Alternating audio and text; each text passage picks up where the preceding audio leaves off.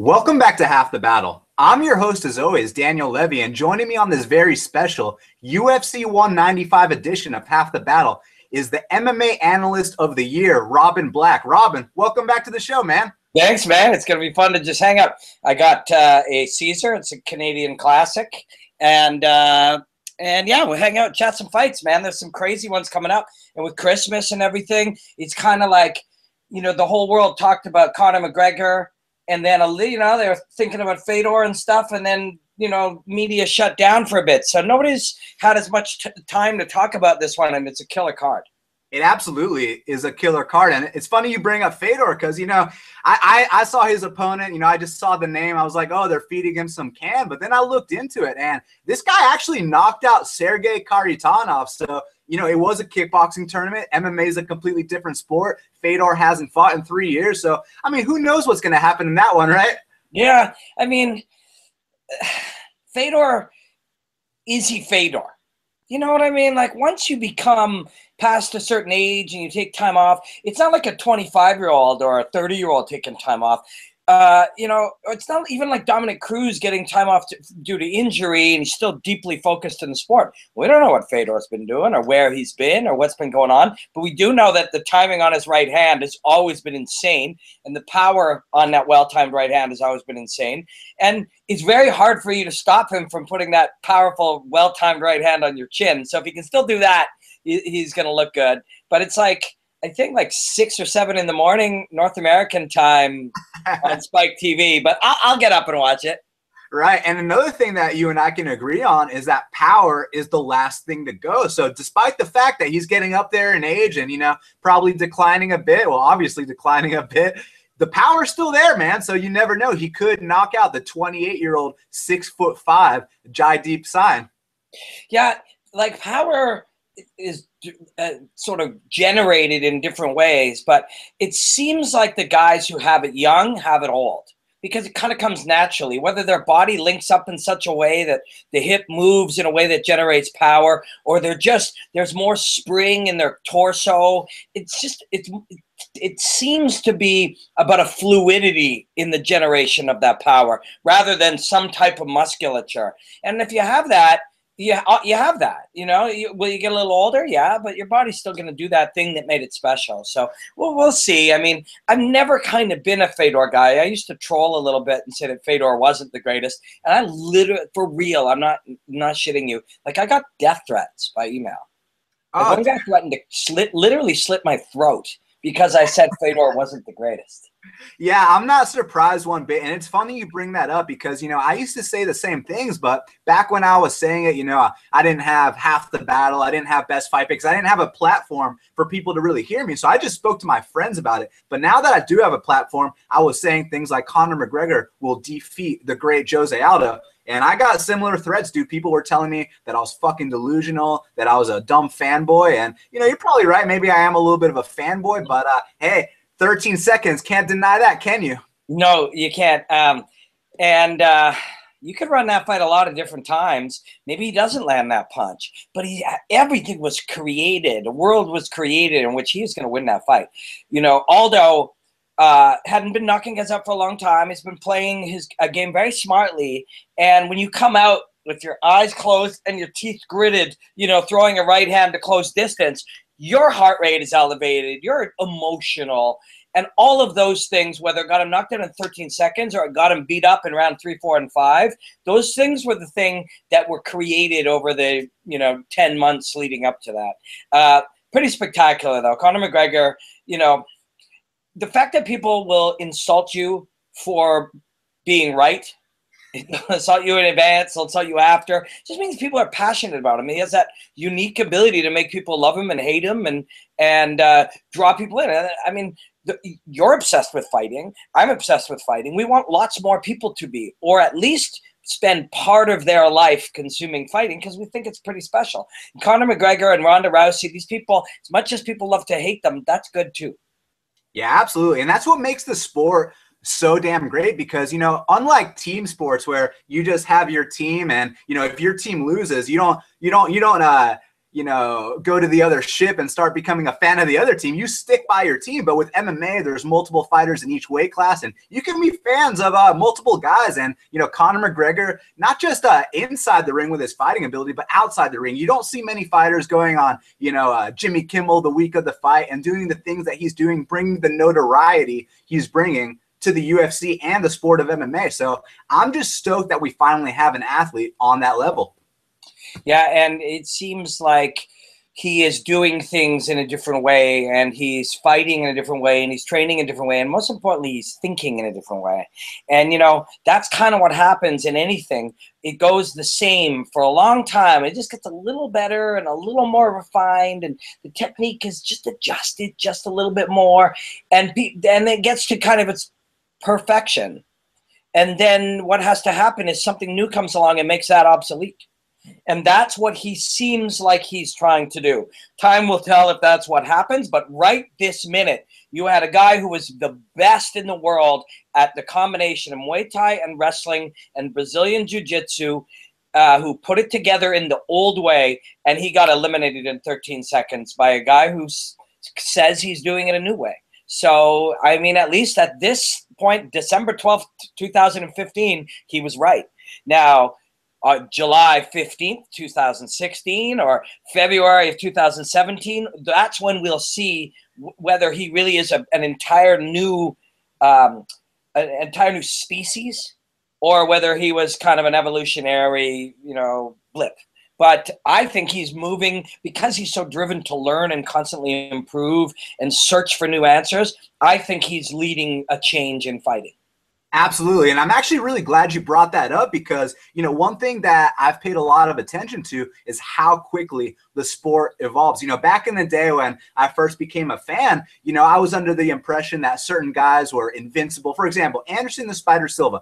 I was in attendance when Chris Weidman defeated him the first time. And, I was like, oh, Anderson's going to go out there, he's going to put his hands down, he's going to knock him out. And while Anderson was taunting him, we were all like, yes, it's working. And then, Chris Weidman does this thing and knocks him out. And it was a big learning lesson for me that no one is invincible and the sport is consistently evolving. You look at Ronda Rousey. I also thought, now I know you're one of the only people on planet Earth that predicted that upset, but as far as I'm concerned, I thought that Ronda Rousey was going to retire undefeated. Now, in Jose Aldo's case, back when he debuted in the WEC, the first time I was exposed to him was a little bit after his debut. It was when he knocked out Cub Swanson in about 8 seconds. I was like, who the hell is this guy? No one's going to touch this guy. Now, in this specific case, I'm like, no one's going to touch McGregor. But in a year from now, there might be another guy that we haven't even heard of yet that takes things to a whole new level.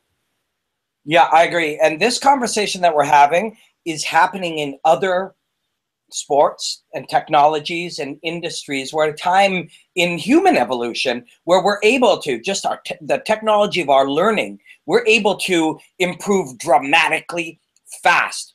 If you were to just pick anything, you wanted to learn how to be a cabinet maker or build furniture, it would take you 10 months, 20 months, 40 months to really get the fundamental tools. Now you go on the internet and you spend 18 hours a day for 15 or 20 days, you're going to be really, really good. That's what our technology has taught us. So it's taught our teachers that. It's taught people the ability to learn. Conor McGregor, through mental training, has improved his ability to absorb information.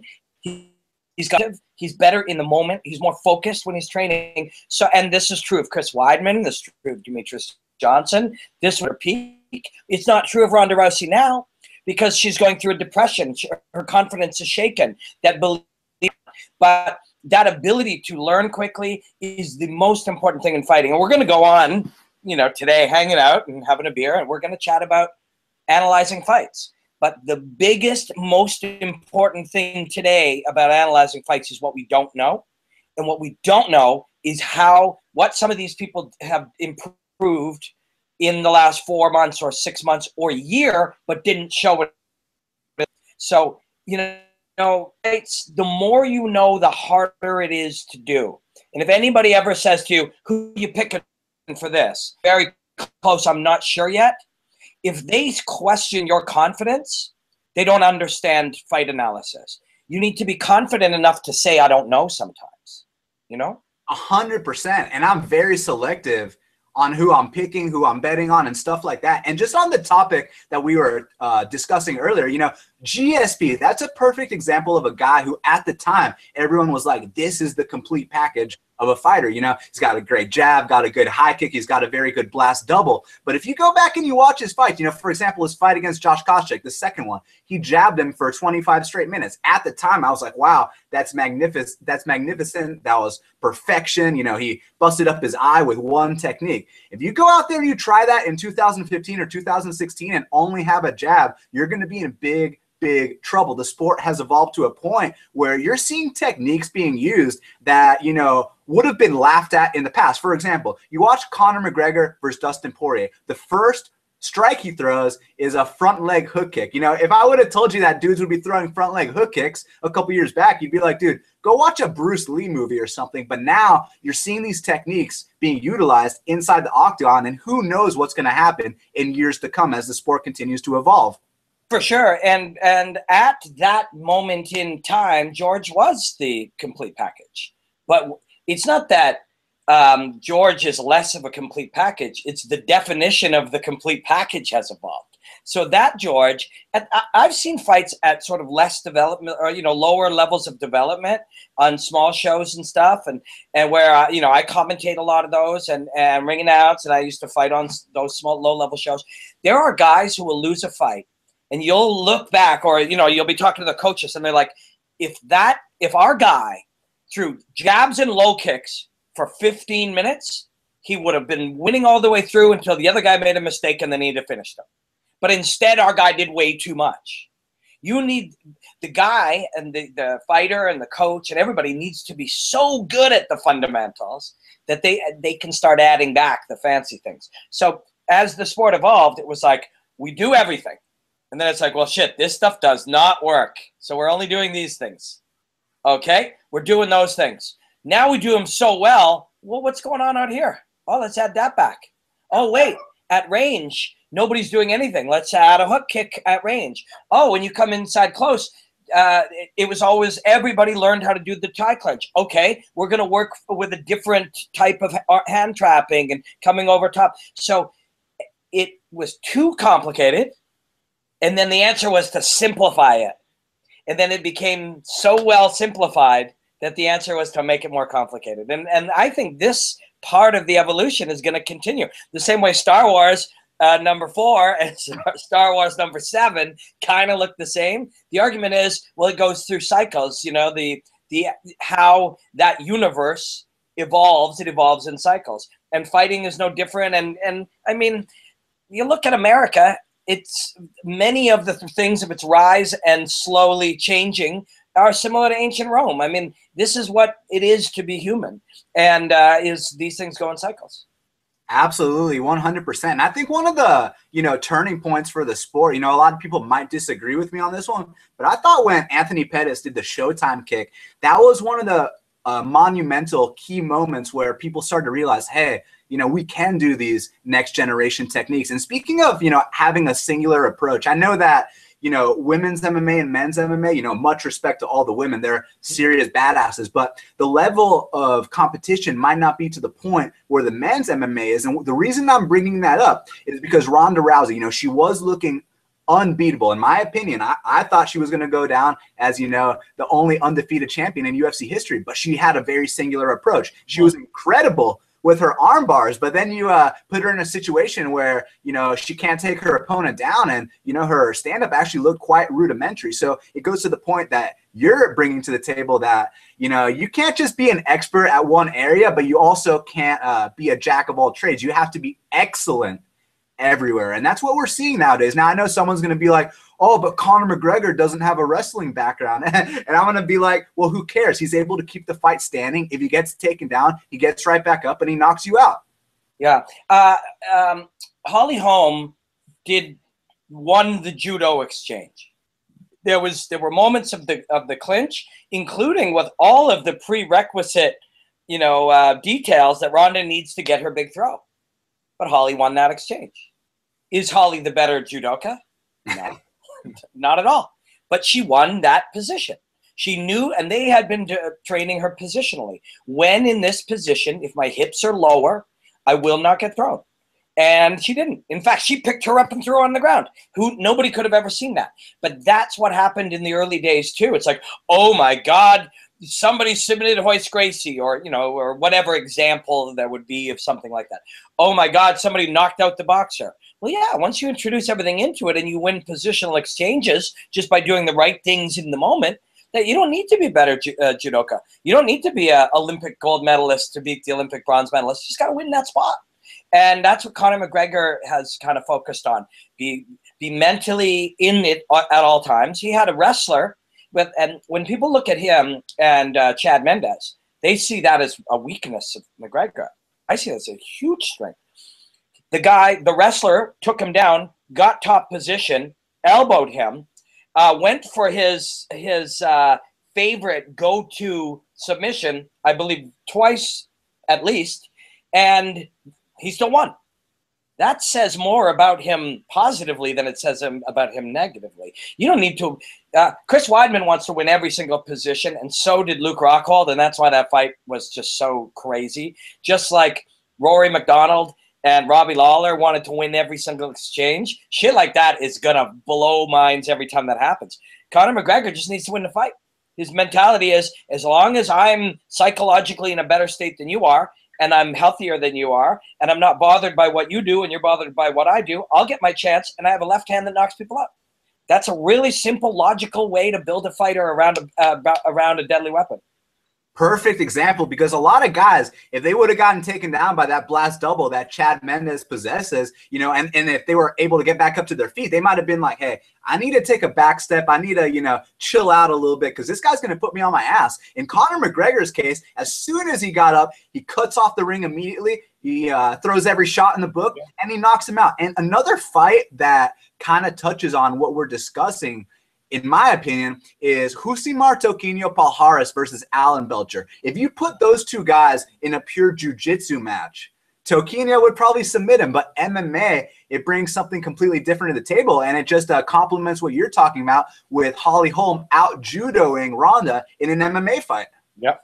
The great equalizer, jiu-jitsu is a beautiful sport, and sport jiu-jitsu is just amazing. Like it's fun, and it's to watch it is fantastic. And so is, I commentated at the Pan Am Games, and in Russia I commentated like karate, taekwondo, Japanese jiu-jitsu, all these different individual martial arts, and I love them.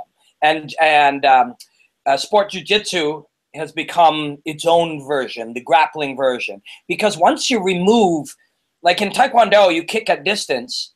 If you add punches to the head in, a lot of those kicks will never work again.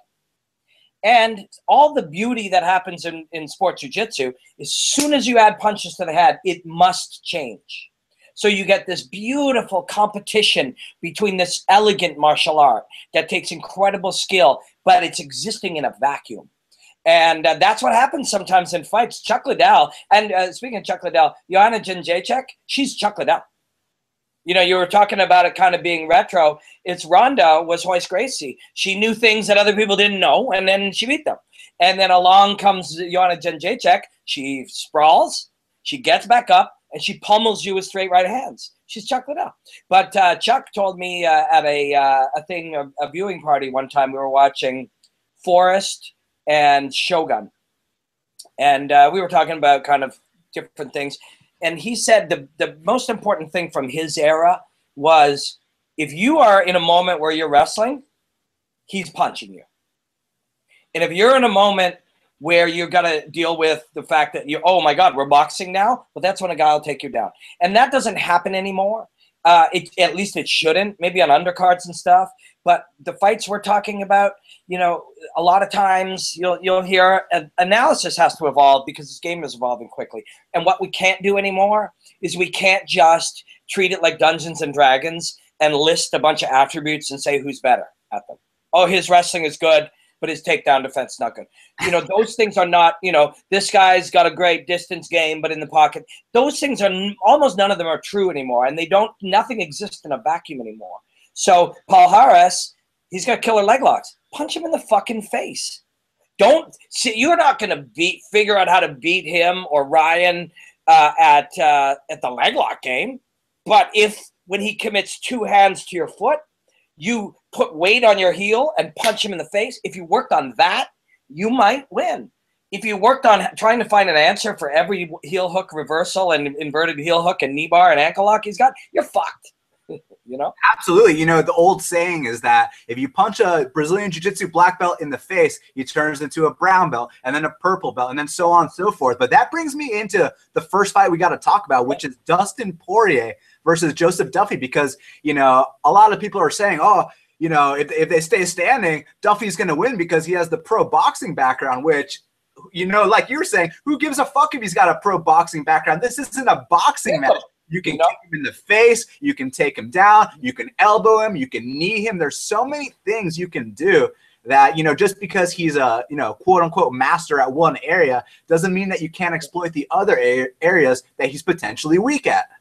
Yeah. So before we move on, one thing I wanted to remember is while we were doing all that talk about Conor McGregor evolving, when we get to Carlos Condit, he's been doing a lot of the things McGregor's done for a long time. He just hasn't been telling us all about it. So I want to remember that when we get there after. But Poirier Duffy it's just like from an action standpoint, from two really talented guys, similar sizes, you know, slight difference in their skill collections, but, you know, young up-and-comers, part of the 3.0 era, they kind of have it all. Really hard to break down. But don't you kind of feel like Duffy's just that next level of one?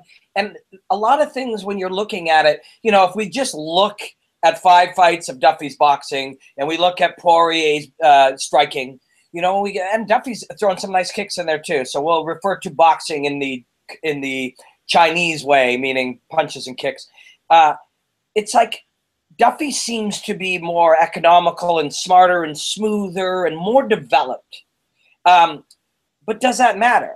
And I would have liked Poirier with the mindset that he had before. He's a bitch of a scrapper who doesn't give a fuck, and he'll break you. That's a real thing. That's a real thing. That's a real thing that is rare in humanity. It's rare in these guys. But when I've talked to him the last couple times, and it shows evidence by him not taking that Irish kid when Duffy was out with 4 days' notice, he's like, you know, I talked to my team about it, and, you know, my management gave me advice. You know, I got to start thinking about this as a business now. For a lot of guys, those are really important things to do. You know, it makes them better. But some of these savage guys with that natural savagery, that unique ferocity, sometimes it makes them worse. And that's what I'm kind of keeping an eye on here. Is Poirier going to go out and try to outthink this guy and outskill this guy? Because I don't think he's going to do that. I don't think he's going to beat this young, super focused, committed, talented boxer. The guys at TriStar, he walked in and he was wearing a blue belt, and they're all watching him, or he's, you know, doing no gi, and he said, oh, I'm a blue belt. And they watched him, and they're like, you're a fucking sandbagger. So eventually they just, the brown belt, I think, might be in Japanese jiu-jitsu, but they were like, you're a sandbagger, man. Your grappling is great. Your wrestling is great. Your top game is great. You know, you're using 3 or 4 points to control a guy with a free hand is great. I just think if Poirier fights him like a skilled contest, I don't see him winning that fight. I see him being able to win that fight if he swaggers in like, you know, fuck you, you know, and fights that way. And that's a real thing. That, you know, that's just not, it's fun to watch. It changes the fight. If I'm not responding the way that you normally get a response when you fight people, instead I'm throwing you off and my confidence I push forward in times where you're not used to it, that can really upset a guy like Duffy, who's a skill guy. But I kind of think Duffy's going to go in and win this fight, and I think he's going to look really good doing it. Also, Poirier, there's a confidence issue when you say no to a lower level guy on 4 days' notice. He'd have 2 paydays, you know. So it's like all of a sudden you're protecting something. You're protecting your spot in the line. You're protecting your spot in the company. You're protecting what you've accomplished, and that's not a good sign. Well, you brought up a lot of really good points. Just for the record, I'm going to go with Poirier on this fight. I'm going to tell you why. I think there's some important things that we didn't discuss. Yep. Firstly, Joseph Duffy just had a concussion. Now, some people are like, oh, it's just a mild concussion. Well, I'm not a doctor. So I went online, I did my research, and mild concussions don't just go away, 2 months later. That's something that might last a little longer. And I listened to this interview with Dustin Poirier as soon as he found out the news. And he said that he spoke with Joseph Duffy's manager, and they were saying that, Duffy might not get cleared until February, and they're really worried about the head trauma, so they want to wait a while. And then the fight gets scheduled for January 2nd. So I got a question, has Duffy been sparring full contact? Where's his head at? Is he confident knowing that he got knocked out on fight week? And, now he's fighting a dude who moved up a weight class, looks like a completely different fighter. At 145 pounds, Dustin Poirier wasn't himself. It's kind of like Robert Whittaker at 170. They cut so much weight, they don't have enough water in their brain. They take a punch and they don't react like they normally would when they're fully fed and fully hydrated. Now at 155 pounds, you're seeing Dustin Poirier go out there and knock guys out in the first round that have never been knocked out. And same thing with Robert Whittaker. You're seeing him look like a completely new animal at 170 now. I mean 185, excuse me. Now the thing with Dustin Poirier, you mentioned how if he tries to kind of fight cute with Joe Duffy, I 100% agree with you. He will lose that fight, but I don't think that's what's going to happen. I think he was onto something, and he knows that he's got something for Joe Duffy. He's going to fight him aggressive. I think he's going to find his chin and he's going to knock him out. And the reason I'm saying that is because when you get a concussion, you don't just come back 2 months later. And for the fans watching, it's not like, he had the concussion, he's resting, and now he's fighting on January 2nd. It's not like that. He had an 8-week camp or a 6-week camp after the concussion. How much time did his brain have to rest? Yeah. Now, that's a great point. I like the way you're thinking. And these are exactly the types of things that you've got to look at, talk about, think out loud if you're going to try to break down fights. Because like I said, and we'll probably say it a few more times, these individual things don't exist in a vacuum. And the more of these topics and aspects you bring into the conversation, the more you realize it is very hard to weigh them all. But, let's look at things another way. Chris Weidman came into the fight with Luke Rockhold at 192 pounds going in 2 weeks out, right? Right. Did he? I mean, he said he did. That doesn't mean he did. In fact, I know. Sorry to interrupt you. I'm glad you brought that up. I was saying before that, I was like, dude, yeah, he's doing a little gamesmanship there, huh? Yeah, he did it. And I had friends training down there. Elias was training down there. I saw him. He was huge. And so he was just saying that. And as soon as I realized, it's like, wait a second. Why do we believe what these guys say? I mean, I wouldn't tell the truth if my career and my job and my health relied on it. I wouldn't tell the truth if I had, say, a small rib injury. I would say I had a concussion. Or if I had a concussion, I'd say I had a knee injury. Do you know what I mean? So now we're looking at the concussion issue and we're going, okay, shit, he had a concussion. That's bad. What if he didn't? You know what I mean? Absolutely know what you mean. But apparently the doctors, they're the ones that did the tests on him and found out that he did have a mild concussion. And, I heard Robert Whiteford talking, and, obviously he's a teammate of Dustin Poirier, so it might be a little bit biased what he had to say. But what he said was that, Joe Duffy could have kept it a secret. He didn't have to say anything, but apparently he went out of his way to mention that, hey, man, maybe I need to get checked out because I got knocked out in practice. And, if he wouldn't have said anything, maybe the fight could have gone on. Now, that's just a theory. I'm not, accusing him of anything at all, but that's just another theory I have that, I think that's very, reasonable to bring to the table. Yeah. A lot of these things that we assume are taking as facts, somebody says something, then a news outlet reports it. And we got to get to the point that we're doubting everything that we read in news outlets. By the time Anderson Silva says something about he thinks that the thing was canceled in Brazil, and then, like supposedly reputable news people and news outlets go and say that's a fact. I mean, Anderson Silva doesn't know. Why would we assume he knows? But we'll assume that he knows if it'll get us clicks. And a fighter might say that. So what? And again, we're looking at one of two possibilities here. Guy had a mild concussion, and the truth is, a lot of doctors will tell you there's no such thing as a mild concussion, which is kind of what you're getting at. A concussion's a concussion's a concussion.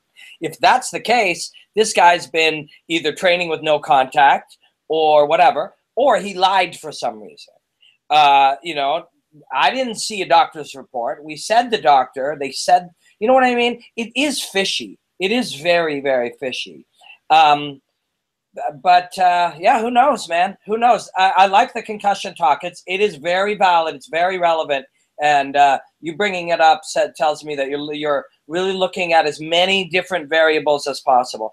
And it's important to do so. I really do believe that. I think there's a lot. Analysis is fun. And I see dozens and dozens of people changing, just guys who love fighting, changing their Twitter handle to MMA analyst. And I fucking love seeing that. And I see people popping up on the internet and writing articles, and they're MMA analysts. And I love seeing the movement. I love seeing that. And I know Jack Slack, Lawrence Kenshin, myself, a few other people, we'll see whether secretly or we'll say it, we'll take a small amount of belief that we had some help in causing that. So I think it's great. But they need to do exactly what you're doing there. And that is not look at it like, well, his striking's better than his. Oh, well, he's a better wrestler than he is, so I think he's going to win. All these variables matter. How is this guy on game day? You know, how has he ever traveled to another country? You know, has the drug testing thing affected him? Oh my God, he had a concussion. All of these things are relevant. They're also really interesting. So if part of what we're having fun doing is talking about fighting, it's because it's neat. There's some neat shit going on. And so I really like your concussion point. I really do. I think it's a great point. For sure, man. And not only that, but I mean, you'd think Irish Joe, you know, that's his nickname. You'd think he'd want a headline in Ireland. So, I mean, something really must have happened for him to have to pull out 1 week before the fight. And you think that guys like, you know, Firas Zahabi, who overlooks the entire operation, you'd think he'd be on top of things, but who knows what the hell happened there, man? But, you know, again, Firas is a real smart dude. He's operating on, we're talking about how, you know, McGregor is the obvious example, but we're seeing severe evolution out of Luke Rockhold. We're seeing all kinds of fighters going to and we talked about it earlier, that ability to learn faster and faster. And the more you know, the more that lets you learn even more. Firas is one of these guys. He is, not just as a coach, but as a mind, as a philosopher. He is. And Firas, and he's an Art of War guy. And he absolutely would tell lies as part of his war to help his fighter. So yeah, man, that fight just became a whole lot more interesting for me. And it already was a really good one. Dude, me too. I mean, holy shit. After having this conversation, who knows what the hell is going to happen on Saturday, right? Yeah, which is, I think if you do, there are some times where, hey, man, these details, I believe fully that we'll see this happen and this guy will win. The rest of the times, the more hard work you do analyzing, the more questions you have. Doesn't mean don't make a pick. Doesn't mean don't put some real belief into your knowledge and what you've studied. But it also, you go, holy fuck, now there's so many things. There's so many variables. It makes the fight more interesting for everybody but the bettors. If you're betting, it makes it harder. Yeah, well, I am betting it, but it's still very interesting for me because I am a fan first. Exactly. And, you know, last time you were on the show, it was, you know, the year hadn't ended yet. And you told me, you know, if you come out on top, man, then, hey, that's what's up. And I came out on top. So thank you very much, my friend. Now, we got to move on to the next fight. And it's interesting because you were talking about how, you know, certain fighters, it's not about, oh, this guy's got a better boxing, this guy's got better wrestling. You know, sometimes other factors come into play, such as, are they traveling, you know, out of the country for the first time? And in this case, Joe Soto versus Michinori Tanaka. We all know that a lot of the Japanese guys, they don't do as well in the U.S. because of the jet lag. But Michinori Tanaka, he actually made his UFC debut in Canada against Roland Delorme. Yeah. And he 30-27 him, no problem. So, I mean, and also Kawajiri last week, he beat up Jason Knight. So, I mean, you know, that theory, you know, maybe there's a percentage that most of the Japanese guys have lost in the U.S., but that doesn't mean that every Japanese guy is going to lose in the U.S. And I think that Tanaka, mentally speaking, he's in a better place than Joe Soto. You know, a lot of people are like, oh, but Tanaka's coming off a year suspension because of PEDs. And you are 100% false. You are incorrect. He did not fail for PEDs. He actually tested positive for allergy meds, okay? Allergy meds. I mean, if anyone's expecting Tanaka to come in deflated, they're going to be in for a rude awakening, all right? And I think that Tanaka probably wants this fight more, but I want to hear your opinion on this. Yeah, you know, I go back now. I'm looking at it on the Hunt versus Nelson card. I don't remember where that took place. Japan in October of last year. Yeah. Now, I don't remember that one. I don't know how far on the undercard it was, but I saw him beat Rolly on in 2014. So about, we're going to say like 16 months ago. And Rolly is a very athletic grappler. Very athletic grappler. Quick choices, good angles in his movement, great hips, very physical, super aggressive. And, he was Tanaka was all over him. And I was shocked. I was shocked by that because I know how good Rolly really is. And I've been calling Rolly's fights for many years. And a lot of people didn't really know Rolly because he was sort of a quiet guy from Winnipeg. And when he did speak up, it just didn't, I don't know. Fighting is a weird thing, man. Shouldn't matter how well you speak, but sometimes that makes a difference. But Rolly's good. Rolly is really, really good in the grappling in particular. So that comparison point to me, and Tanaka was super progressively aggressive. Like he was always looking, I got to get to side, make him make a mistake, go to the mount, make him give up his back, attack the choke. And that type of traditional thinking, old school jiu-jitsu thinking. And it's not old school in a bad way. It's old school because it's tried and proved. Advance your position. If I'm advancing my position, you can either stop me or work really, really hard to take away my position. So if I'm inside, you'll try to get half guard, and I'll advance back to side. You'll try to get half guard, and I'll advance back to side. And if you get tired, I'll push to knee on belly. That style of jiu-jitsu at 135 pounds works really, really well. And I like him in it. I think Joe Soto is an amazing fighter. I love watching him fight. But he's been knocked out a couple times. And, obviously you come in and fight, a champion on, was it 26 hours notice? Yeah, Burrell literally pulled out on the day of the weigh-ins. Yeah, and, Joe Silva and Sean Shelby had a choice. They could have either given that title shot to Joe Soto or Anthony Burchak, and they chose Joe Soto. Yeah, and then then Burchak. Now I thought that the Burchak Soto matchup, and I was hanging out with a couple of friends.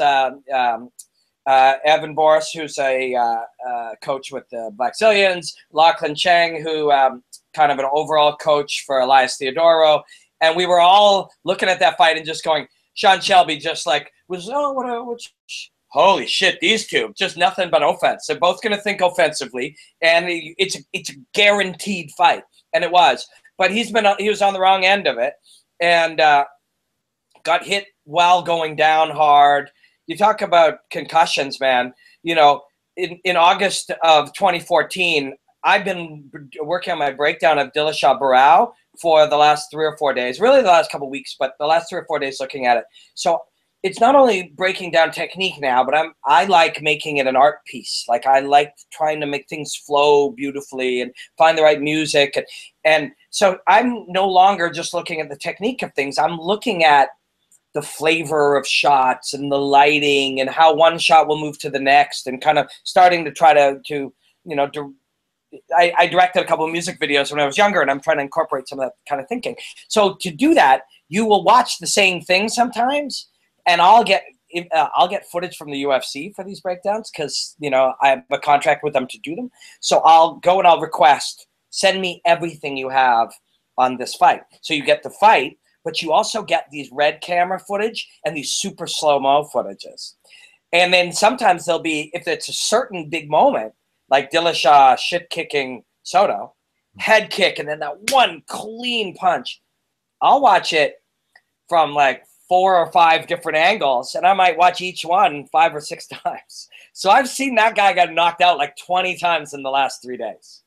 So in my mind, he's not doing real well. You know what I mean? I 100% know what you mean. And if you go back and you watch his fight with Joe Warren, that's in my opinion, when Joe Soto was at, the pinnacle of his career. I know he's only 28 years old, but as we all know, fight years and real, age are two entirely different things. I mean, Jose Aldo, he's only 28. And then you look at a guy like Paul Felder or Alan Juban, they're like 33 and they're young in their career. So, fight age and real age are two completely different things. Now, I do think that Joe Soto was in his prime when he fought Joe Warren. He looked really good at first in that fight, but then when things started to not really go his way, I know it's officially a knockout, but I don't want to say that he kind of looked for the door, but he kind of did. I have a lot of respect for Joe Soto. He's a very good fighter. But right now, at this point in his career, I think Tanaka wants it more. And I think Tanaka is going to be making even more improvements since the last time we saw him. Because this kid's only 25 years old. Last time we saw him, he was 23. He was in a fight of the night and, test positive for allergy meds, which I don't even know how that's a banned substance. I feel really bad for the guy. But if you've been looking at him on, his Instagram and his Twitter, this guy is still shredded as can be. Not that muscles make you win fights or anything, but what I'm trying to say here is that he's very confident, and I think confidence goes a long way in the sport. Yeah, he, now I don't know what kind of allergy meds it is, but certain ones are bronchial dilators, and those ones are ones that it makes sense that they could be banned substances because they help kind of, with your cardio capacity and stuff like that. So it is possible that although it is and not for sure because I haven't seen what kind it is, but that it is an allergy medication, it does have a performance enhancing effect, or at least theoretically, but I'll check that out. I just feel like he's on his way up. And Soto, who's really talented and really fun to watch and really tough, has been knocked out 3 times in the last 4 years or so, maybe 4.5 years. And that's rough, man. That's really rough. And so I'm leaning towards Tanaka. I feel like there's going to be a couple of them that we're going to look at, on the main, this one, and there was at least 1 or 2 on the main card where I glanced at them and it's like, don't you have the feeling that they're like, yeah, Soto, you have had a couple tough ones. You got knocked out by the champ on 26 hours notice, and then you fought in an insane couple of minutes with a heavy hitter. Why don't we give you one that's maybe a little less brain trauma? But it's still ridiculously hard fight. So even those ones that feel like, all right, you're due a little bit of a softer touch, there aren't even really that many soft touches out there in the top 15 in these divisions. Everybody's so good. So I'll be cheering for Joe Soto because I like the guys with that kind of heart, but I'm leaning towards Tanaka for sure. Same here. To sub him in, the late second or the third, or to get a decision win, out grappling him. Yeah, and obviously, what happened in the Anthony Burchak fight, that went down how it went down, but what I really took note of was the Dillashaw fight. I thought Dillashaw was playing with him a little bit. I thought Dillashaw was trying to be cute. I thought if Dillashaw wanted to finish him in the first round, he could have finished him in the first round, but he decided to, show off his bang Muay Thai. And then in the last round, he went out there and put the icing on the cake. And I think it was a very demoralizing loss for Joe Soto because he got toyed with for 5 rounds and he got knocked out. And it's like, where do you go from here? Yeah, it's a tough one. And like I said, when you watch that one 15 or 20 times from different angles, he gets hit and he's like straightened right up. So he's sort of losing touch with his, senses, or he's out on his feet. And then he just gets drilled in that very precarious state. And, he did take a good length of time off after that, I think. I think that was 2014 when TJ took him out. I'll take a look here. So was there 12 months between those fights between TJ and well, yeah, so he fought TJ at the end of 2014, yeah, and then he fought Burchak in New Orleans, which I believe was in the first half of 2015. Yeah, that's just what we were talking about earlier. Yeah, June. So yeah, August to June. So he did have 10 months. He 9.5, 10 months. But still, how long has it been now? June, July, August. I'm going finger counting. July, August. You're going only 6 months now. So we went 10 months after some trauma, and now we're going 6 months. It's not a great sign. You hope he goes out there and he just moves well and he feels great and he looks good and he puts it on him, and then this conversation can turn back to a more positive outlook for him. That's what I'm hoping. But I'm feeling like Tanaka would. If you told me I have to bet $50 on it, I'd be leaning towards Tanaka. I wouldn't necessarily say by finish, although he may submit him. I would just bet on him being the winner. I mean, I think that's what we can all hope for, but this is a very brutal sport, and the truth hurts sometimes. It is what it is, my friend, and firsthand because you've actually fought. Yeah. I also know what it's like to lose vision. And you were talking about that moment where, it's like, does Soto just want out of the fight? If you lose vision in a fight is a terrifying thing, even when you're controlling your emotions. But if you can't see, and imagine a car accident, it's happening in 10 seconds or 40 seconds or 60 seconds, and they tell you it's going to happen, but you're blind. It's a really serious thing. And a lot of guys lose vision by head trauma. I mean, who's Michael Chandler? You remember Michael Chandler getting rocked in a fight? Oh my God. That was one of the scariest knockouts I've ever seen. Not because, he was out stiff, which wasn't the case. It's because his brain shut off and he was just there standing. And it's like he was waving off the fight. He has no recollection of what happened. And I'm glad you brought that up. Obviously you fought. I've never fought, an official sanctioned fight, but I've been training martial arts for a very, very long time. I'm also a musician. I want to give you one personal example from my experiences. So I was sparring with this Muay Thai world champion, and he hit me really hard in the temple. And at the time I was fine. And a couple hours later, I had a session. I'm a drummer, so I was doing a session, and I got the click track in my ear, and my vision starts getting blurry. So I tell the guy in the control room, I was like, hold on a second, I need a second. My vision started getting blurry. I was like, what the fuck is going on right now? And then I was like, oh, it's because that fucking dude hit me in the temple, and that's just what happens. And in my case, we weren't even fighting to try to kill each other. We were just sparring in the gym. These guys are, they got bragging rights. They got half of their money on the line. Their families watching on TV. These guys are actually trying to hurt each other. So I can only imagine how much different it is for someone like Joe Soto, who actually got knocked out, compared to myself, who just does it for fun. Yeah, it's it really.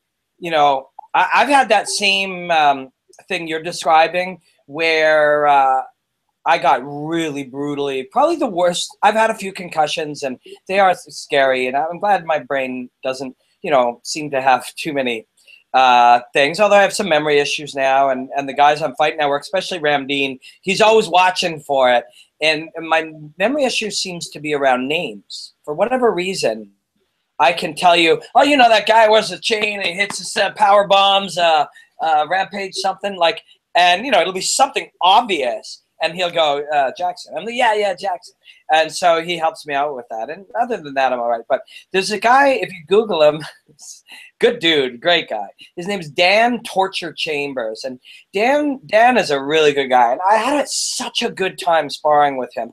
But he was a 185 pounder. He was probably 210, 215 at the time, and he was Lee Mean and Jordan Mean. Jordan Young Gun Mean. He was a Jordan Mean buddy and training partner, and Lee, Jordan's dad, ran the gym. And I was out there, and I was sparring, and I don't know if they always spar hard. I weighed 155 pounds, and that guy ripped me with straight right hands a couple of times. And what I loved about it was, I stayed in it, and my brain at that time, it doesn't always do this because I'm naturally built to fight. And there's lots of other guys who succeed much, far along the way that aren't really either. They're problem solvers who learn to stay calm. But my brain, when traumatized, thought to itself, well, you got to take this fucking guy out of here. It didn't go, wait, stop. It said in that day, get in here and fucking hit that guy. And it was a great experience for that. But later that night, I was ring announcing in Lethbridge, and I started throwing up. And then this really cute girl, I was single at the time, was sort of asking me what I was doing after I threw up. And then I had this incredible headache in the bar.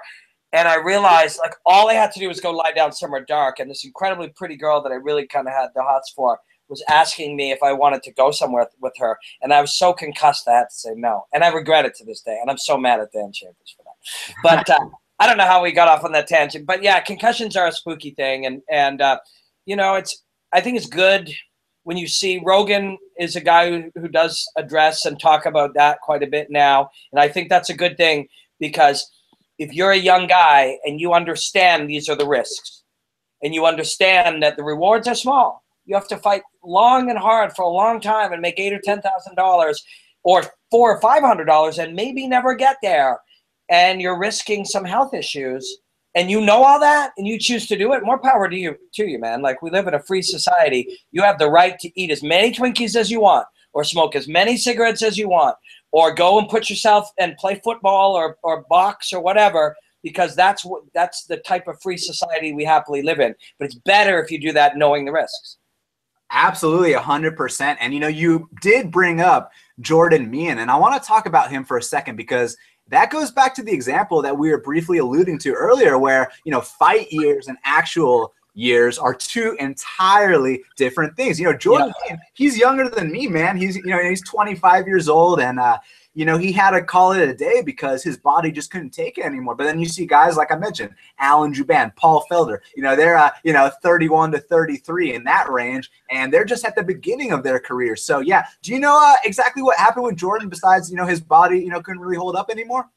I honestly think because Jordan's such a classy guy that I actually think his body is all right. I really do. I think he's just a really classy guy. This is just my opinion. I'm friends with his dad, and I'm friends with Jordan. They've never said this to me, but I think it has more to do with fighter pay and treatment of athletes and those kinds of things. I really do. And I just think that Jordan is very classy, and I commend him if some of those things are the things that he didn't feel like saying it. He felt like going down and saying, I think he had very close to 40 fights. I'm going to look it up right now.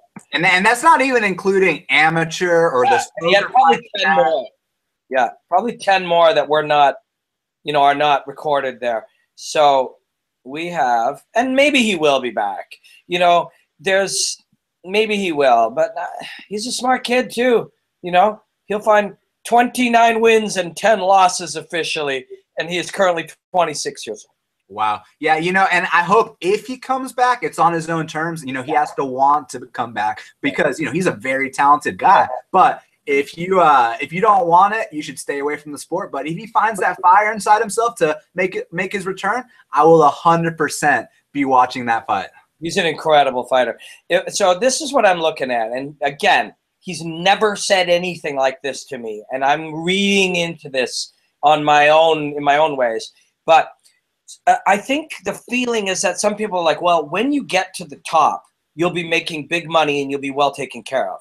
And he's like, I fought fucking Dan Miller, Matt Brown, Mike Pyle, and Thiago Alves, and Tyron Woodley. I'm already at the top. Do you know what I mean? Like, so he's at that literally the top level. Those are the top guys. He hasn't made himself super rich. And, at that level, you're looking and going, okay, 3 or 4 years of this, what will it then do to my body? His father was accused of a crime that he didn't commit while he was down on something. Later it was found out that the accuser had a lot of not only inconsistencies in the thing, but a really large background that involved, fraud and stuff like that.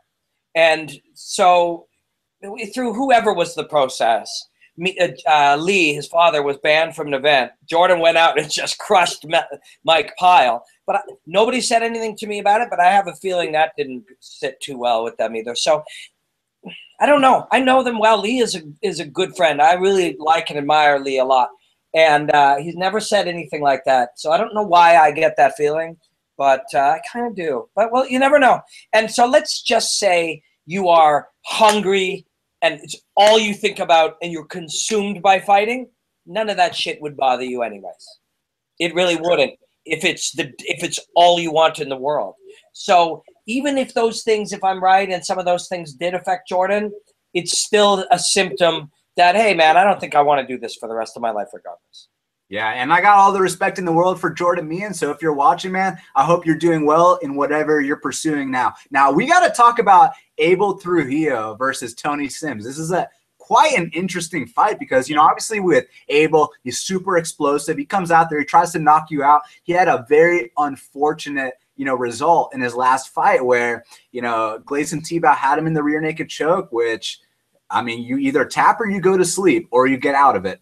And the ref didn't give him a chance to tap, go to sleep, or get out of it. And it's like, come on, man. Like, I want to know what would have happened in that fight. So, but this is a completely different fight. You know, Tony Sims, he's a little bit cleaner on the feet than Abel. He's got, you know, a good wrestling background. But, I mean, a lot of that shit doesn't really matter if you get tagged on the chin one time by Abel Trujillo. So I really don't know what's going to happen. I would lean towards Tony Sims because he seems on paper to be the cleaner fighter. And I don't mean cleaner in terms of PEDs or any shit like that. I mean cleaner in terms of his technique. Like he throws straight, crisp punches, whereas Abel Trujillo likes to wing those hooks. And there's nothing wrong with winging those hooks if you land, you know, where you're aiming. So in this fight, in my opinion, it's a matter of, you know, who gets off on their game plan first, who starts landing the bigger shots, who makes the other guy start to question himself. Yeah, you know what? There's a lot of interesting stuff about this one. Tony Sims is one of these guys who's gone and joined TJ Dillashaw and a few other guys down in that Elevation fight team. So let's see what that coaching staff kind of looks like in the corner, and let's see what kind of shape he's in and stuff. Those types of gyms, I mean, there hasn't been a great deal of success in a lot of sports with this idea. I mean, you go back to Foxcatcher, where somebody with some money, whether it's a company or a guy, says, let's bring all the best guys in and make the best team.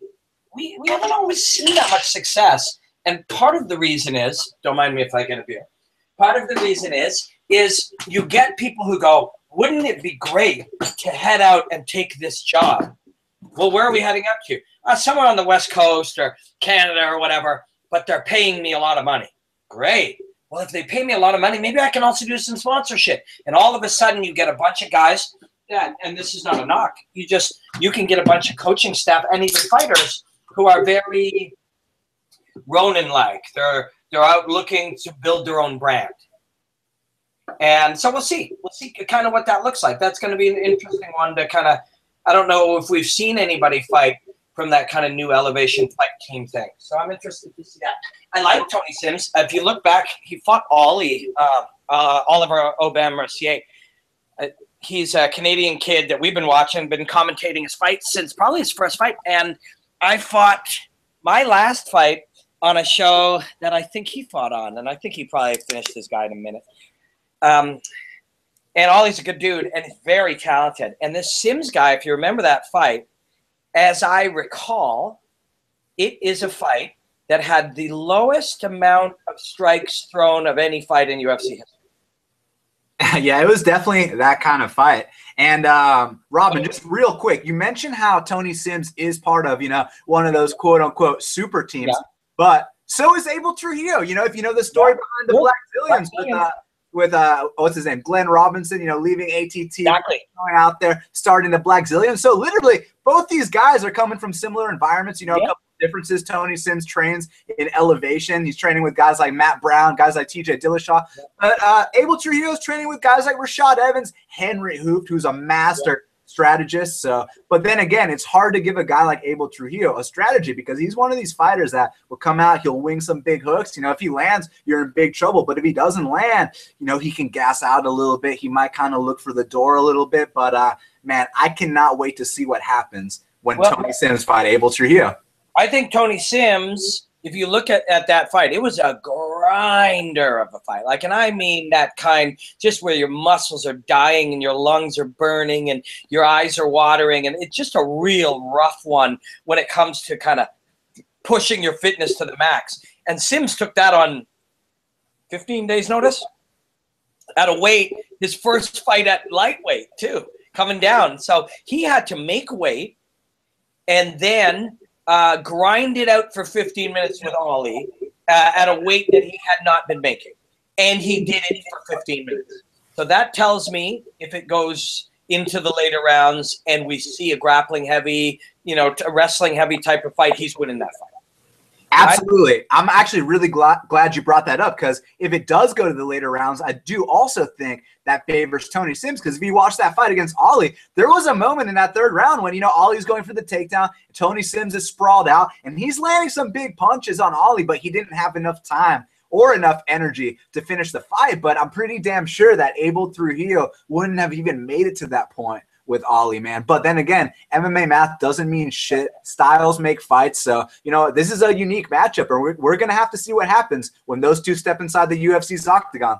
Yeah, I'm excited to see it. I think the one thing we can feel pretty good about saying is if Trujillo is going to win that fight, it's inside the distance. He's going to either knock him out or he's going to hurt him and then get his neck.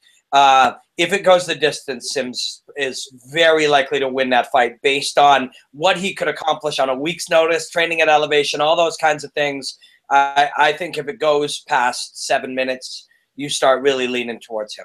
Absolutely. Obviously in any Abel Trujillo fight, there is a chance he can knock someone out. But on the flip side, with Tony Sims' style, he could counter one of those big left hooks and throw a straight right down the pipe and knock out Abel. So, I think there's a chance for a knockout on either side here. Yep, I think you're right. I think, and as we kind of talk this one out and look at those aspects, I think we get to the point that Tony Sims has more ways to win the fight. Yeah.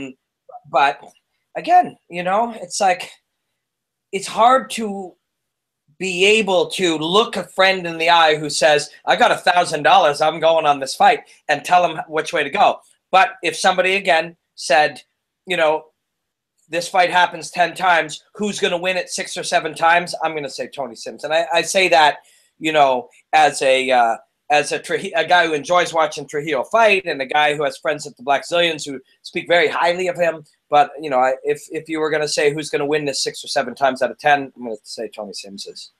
Yeah, I agree with you. And on paper, it should be a very exciting fight. Now, next up, we got the return of Michael Mayday McDonald. He's taking on Masanori Kanehara. And, man, we haven't seen Mayday in a while. But, when he's on top of his game, he's got some of the most vicious knockout power in that division. When he's on his game, he's got good takedown defense. He can even tap a couple of guys out. In his first couple UFC fights, he had some 3-round wars. So he's been the distance more than once. But then he starts knocking guys out in the first round with Masanori Kanehara. He's a solid, serviceable journeyman. And we all remember the knockout against Marlon Sandro, one of the most brutal knockouts in MMA history. And on paper, Michael McDonald could do something similar. If he shows up, in peak form, he could knock out Kanehara, but he's coming off a 2-year layoff. And, a lot of people don't really understand the kind of injury this guy had. Let me talk about that real quick. He injured his hands because he doesn't wrap his hands when he hits the bag. To me, that's a knock on just your IQ, because when you hit as hard as Michael McDonald hits, we can all agree that he's one of the top 5 hitters at bantamweight, right? Right, Robin? Oh yeah. When you're one of the top 5 hitters in the UFC in your division, you better fucking wrap your hands up when you hit that bag. And the fact that, he wasn't, that's questionable to his IQ. And, that translates to other areas in the fight. He might make some questionable decisions coming off a 2-year layoff. But if he learned some lessons from his mistakes in the past, I do think he can prevail here. We just don't know who's going to show up. What's your take on this fight, Robin? Yeah, I like the way you're thinking. Do you have what if you were just going to search a fighter? What do you use? Tapology or Sherdog, or you talking record or what? Yeah, just some basic info on a fighter. What would you? Well, I usually Google their name, and if they have a wiki page, I'll check that. I'll also check the Sherdog. The thing I like about the wiki pages is it shows their amateur records as well. Yeah. And Sherdog is cool too, because with wiki, not all their opponents are clickable. Some guys don't have pages. With Sherdog, you can click every single opponent. See their records, see where they've been, and yeah. So I definitely use Google first and take it from there. Yeah, Tapology is also really good. They've got a lot of little and detailed. My computer's going very slowly. The reason I ask is I wanted to. I'll search for you. What do you want me to search? Yeah. Look at Michael McDonald and see if any other Michael McDonalds come up, and I'll tell you why in just a second. Oh yeah, well there's the famous kickboxer Michael McDonald. Yeah, there's also a great singer, Michael McDonald. But I mean, MMA fighters, Michael McDonald. Okay, let's see. I'm gonna type in Michael McDonald MMA fighter and let's see what happens. Or just even MMA. Okay. This Michael McDonald. All right, I got Michael Mayday McDonald, and it looks like that's the only guy I got that came up. MAC. Try MAC, Donald. Okay, like Rory. Let's see. Yeah. Nothing. Oh, okay. Well, there's a guy. His last name is McDonald, and I thought it might have been Michael, but I fought it, and I fought on a show called Aggression MMA in Edmonton, Alberta. Actually, you know what? I know how I can find it. Anyways, this guy is fighting right before me, I think. Yeah, he was right before me, and the reason I know that is because when a guy goes to walk out before you, you know that pretty soon you're up. Could be the introduction, 3 5-minute rounds, and 2 1-minutes in between, plus a post-fight speech. It could be, you know, a bunch of stuff, or it could happen really, really, really fast and then be over. And so you're ready from that moment on. So the guy who walks out before me they're saying he's up, and he's just sort of pacing. Hold on, I'm pulling up his name here. So this guy's pacing, and you're about to fight? Yeah, and he's pacing, and they say, you know, go ahead, you're up, McDonald. And sorry, I got the wrong one. 1 sec. And so he just goes, and he goes, all right. And his hands are not wrapped. And I heard him say earlier, do I have to wrap my hands? I'm like, well, no, if you don't want to. You know, the Edmonton Commission, you don't have to do it. He just grabs his mitts, pulls it on, they whip tape around, and he walks out.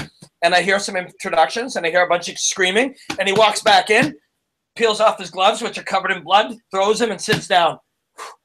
And I was up. It was literally like he ran out. He was the second one introduced. He ran out, probably took him 20 seconds to get to the cage. They introduced him again. He threw 6 or 8 punches. The guy was unconscious. He ran back and he threw him off. No fucking rap, no nothing whatsoever. And it was, I mean, on those shows, there's some very, very interesting and wild things you get exposed to. But seeing a guy who wasn't even warmed up, Matt McDonald, M-A-T. There you go. I was about to ask you, are we talking about Mayday? Because you described Mayday perfectly. You know, knocks guys out in devastating fashion and doesn't wrap his hands. Yeah, same. And that's what made me think of it when you were saying that. It's like some of these guys are just a different kind of guy. But Matt McDonald, the guy that fought on that show, it was a real rugged guy who had, you know, and he grew up to be, I believe, a Brazilian Jiu-Jitsu black belt, and a leader and a great coach and a great teacher from my understanding. But I think he had more of a challenging street kind of upbringing. I could be wrong. And that was in his nature.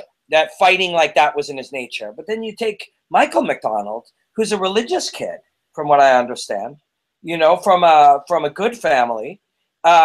So your point to saying, why don't you fucking wrap your hands? It's not like it's something in him, you know, this natural visceral nature. It's just not very smart, you know. Yeah, absolutely. It's also strange. It's like you question people's sort of motivation and details, and this is maybe iffy territory to get into, although in a time of Donald Trump, people say whatever the hell they want, it seems. But you know, when you're in your 20s, how old is Michael McDonald? 25, 26 now? No, he's younger than me. He's got to be like 23, 24. Yeah, he's 24. So, and somewhere at 21 or 22, he said that he was going to become, what do you call it when you're crazy and you don't have sex at all? Abstinent? Abstinent. So he was at 21, after, you know, kind of being a normal teenager and doing the things that people do, he decided to become abstinent at 21. Now that's, I mean, it's irregular, to say the least, right? So yeah. A guy who doesn't wrap his hands for protection, and then doesn't need to wrap whatever for protection, because he doesn't even, he makes choices different than the rest of us. Do you know what I'm getting at? I do. So that All of those things are valid things about his motivation and who he is. But at the same time, dude can fucking knock people out. Let me ask you something, Robin. I'm sorry to interrupt you, but you know, earlier on the show we were talking about how, you know, some guys might lie, you know, for gamesmanship or to make you think a certain way. Do you think there's any bullshit with this guy, or you think that's legit? You know, you think he's really like that? That's a really good question. That would be a really weird one to just bring up publicly, that you've decided not to have sex as an adult. You know, even though you did earlier, whether that was motivated by any number of things. And I'm not being judgmental or saying it's just irregular.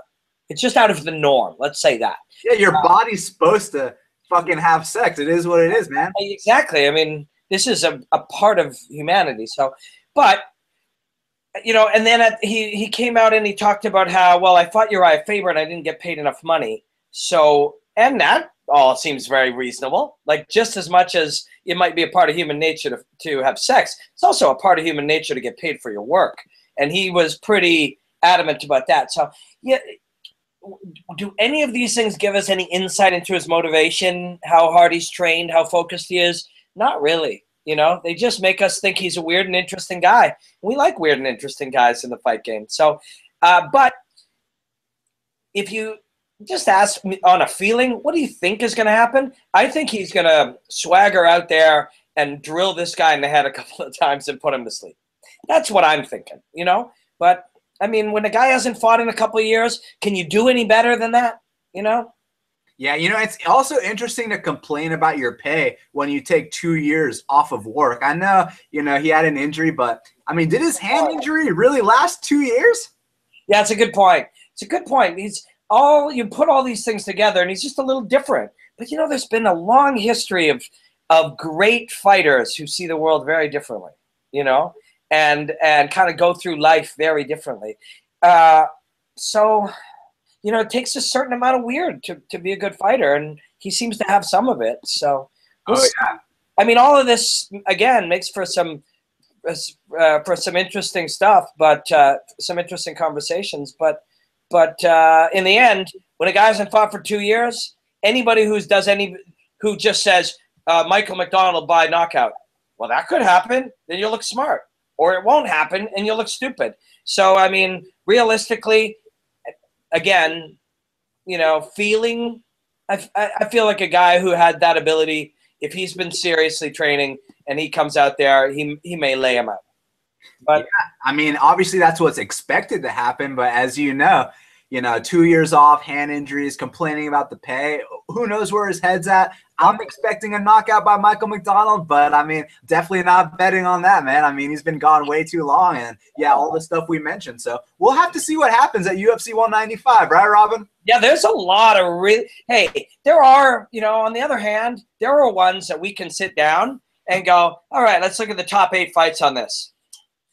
You feel pretty good this guy's going to win this. He'll win that fight a lot, you know, 8 times out of 10 because of this, this, and this. Oh, this one's a bit of a lopsided one. I think she wins that fight most of the time. There are cards like that. But the ones that are the fun ones, the ones that people seem to get people jumping out of their seats, are the ones that have more variables, more tough to weigh out variables. And but I enjoy chatting about it with you, brother, because all of these things matter. And the more people, I think, like we were talking about earlier, there's a lot of more and more people all the time that are looking at analysis instead of just gossip and stories. And that makes me very happy. But analysis does not happen in a vacuum. These things are all who they are tonight is a bigger thing than how good their left hook is. And you know, yeah, it's starting to be fun. It's never not fun. But the more stuff you learn, the more questions it raises. And what you realize is if anybody's ever claiming to be an expert, and there are people who point at people who work in fighting and say, oh, that guy's a fight expert. People give me compliments on Twitter all the time about the job that I do. But if somebody's telling you they're an expert, they just haven't learned enough to realize how little they know. Absolutely. Anything can happen in this sport. Yeah. You know, if you're involved in betting on fights or picking fights, you got to be very selective with what for example, it's funny because we're going to break down the rest of the card, but for me as a gambling man, the only fights I'm going to play are two that we mentioned earlier, Tanaka and Poirier, for the reasons we mentioned. But if you're going to bet on a guy like Michael McDonald, I mean, you're probably going to be sweating that out because you have no idea what's going to happen. Not that I have any idea what's going to happen in those fights. I'm confident. It's just, there's factors that, I really look at. The concussion issue, maybe one guy's at the end of his career issue. But with Michael McDonald and Masanori Kanehara, it's one of those fights where we just have to tune in as fans and see how it unfolds.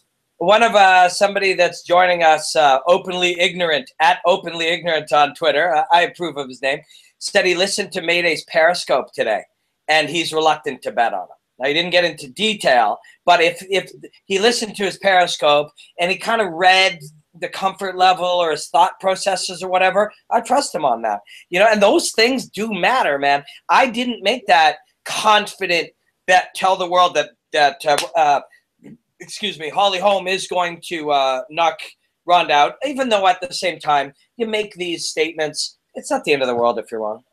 Part of doing this kind of job is being wrong some of the time. And part of it is people going, see, you don't know that much. And that's just part of it. But I was I felt good about that one. And it was the day of the weigh-ins that told me. And it was, if you take everything else into account and this will work if she can do it. And this will be stopped if she's not at her best. And you can read that someone is or isn't at their best. That makes a difference. It really, really does. It's over and over and over again. It's been proven because they're not robots. They're humans. And if Michael McDonald's not doing well and Openly Ignorant is not liking what he's hearing on Periscope, then I would tell people don't bet that one.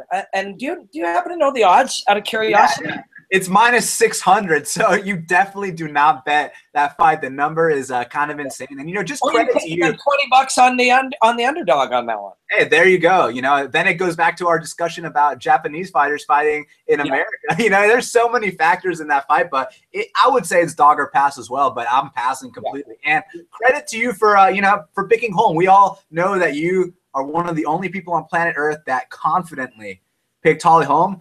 I was not one of those people. Got to give you credit where credit's due, but I was one of those people who was bullish and over the top about Conor McGregor beating Jose Aldo for over a year. So, I'm glad whoever tailed that play, congrats, man. Now, next up, we got to talk about a very, very exciting fight on paper. Diego Brandao versus Brian T. City Ortega. And let me tell you what, people used to say the guard is dead and that, Jiu-Jitsu isn't alive in MMA anymore. Let me tell you what, go watch Brian T. City Ortega. The things that this kid does is he implements that high-level Jiu-Jitsu into MMA because, he's proficient in other areas. I know his stand-up might look a little sloppy, but it's effective because he goes forward. He's got that mindset of a winner. He tries to break you. And even if you land a couple shots on his chin, he's not going to get discouraged. He's not going to take a back step. He's going to try to win the fight until the bitter end. And then you get desperate. You take this guy down. He's elbowing you from his guard. He's sweeping Brazilian Jiu-Jitsu black belts. I am so impressed with Brian T. City Ortega. Now, the thing with Brandao, we got to always respect Brandao, especially in round number one, because, this guy, he'll blitz you. He's one of those he's almost like a throwback fighter, like a old school Vitor Belfort where, he'll sit back for a second, you leave one little opening, and 30 punches are coming your way, flying knees. When he was on that season at Tough, dudes were fucking scared to fight him. And I'm talking about world-class guys, Brian Caraway. These guys were scared to fight Diego Brandao because that's what he brings to the table. But T. City Ortega isn't going to be scared of him. So it's going to be one of those things where, is Brian Ortega as good as we think he is? Will he take Diego Brandao into the later rounds where Brandao, tends to gas out? Or is Diego Brandao going to be like, hey, this is my home and I'm going to knock you out in the first round? I would be shocked if Brian Ortega didn't finish this fight. I would be shocked. What's the odds like on this one? The odds on this one currently, they have, Brian's actually a big favorite. He's minus 230 with the comeback on Brandao at plus 190. Yeah, you lay the 230. This is the one for me that is my best sort of confident lock. And not just, again, skill on skill is such a small part of it as all these other elements start to come into play. But I think you nailed it with the description of the fighting skills. Ortega will, you know, he'll stand up to you, and that's the risk. You know, this could be one of those ones where you tell your friend, look, dude, this Ortega, this is the guy. And if you're wrong, he's laying flat in 45 seconds. But that's the least likely scenario for me. He'll stand up to him. You know, he'll be calm in there. You know me, and you know that I am very hesitant to talk anything negative about fighters, and I defend that idea in a lot of ways. And remember, we were on with Pat, and I had a lot of fun. And I don't get a lot of chance to see Pat's work because you spend so much time making work that it's hard to consume work. Like, I literally just finished Daredevil. That's the only television show I've seen this entire year. Like, I didn't even get to watch all of Ryzen because I was just working on the Dillashaw Cruz breakdown. Like, you are so busy working, sometimes you don't get to see your friends' work. But I saw something that he and his buddy Connor on something that was out, and I wanted to listen to it. And it could be not them at all. Could be whoever from Bloody Elbow, and I like Bloody Elbow. I do go there quite a bit when I get a chance. To absorb my news because I like them and I kind of like its feeling. Whereas Junkie has become kind of a race to the bottom, as many pop-up ads they can get kind of thing. But I digress. But so I noticed on something, they were like, we're going to look at the best and worst aspects of Lawler and Condit's game. Now, again, that could have been whoever writes the headlines. And maybe they wrote that just to get people to come in. But there are no worst elements of Robbie Lawler's game. Robbie Lawler is the fucking welterweight champion of the world. And if you're the champion of the world in 2016, you're the best welterweight there is. Now, was Matt Hughes better for the era? Was George better or whatever? Maybe. But the game has never been better. The game of mixed martial arts has never been more complete. And looking at somebody and saying, well, he has these boxing flaws, I don't buy that. That is not true. And we can't look at that without taking into account the emotion that's happening, the stress that's happening, the conflict within the fight and within the fighter themselves. All of that is real. If you've ever seen, you know, a top 10 guy hit pads, move his feet, grapple outside of a cage, they're not missing anything.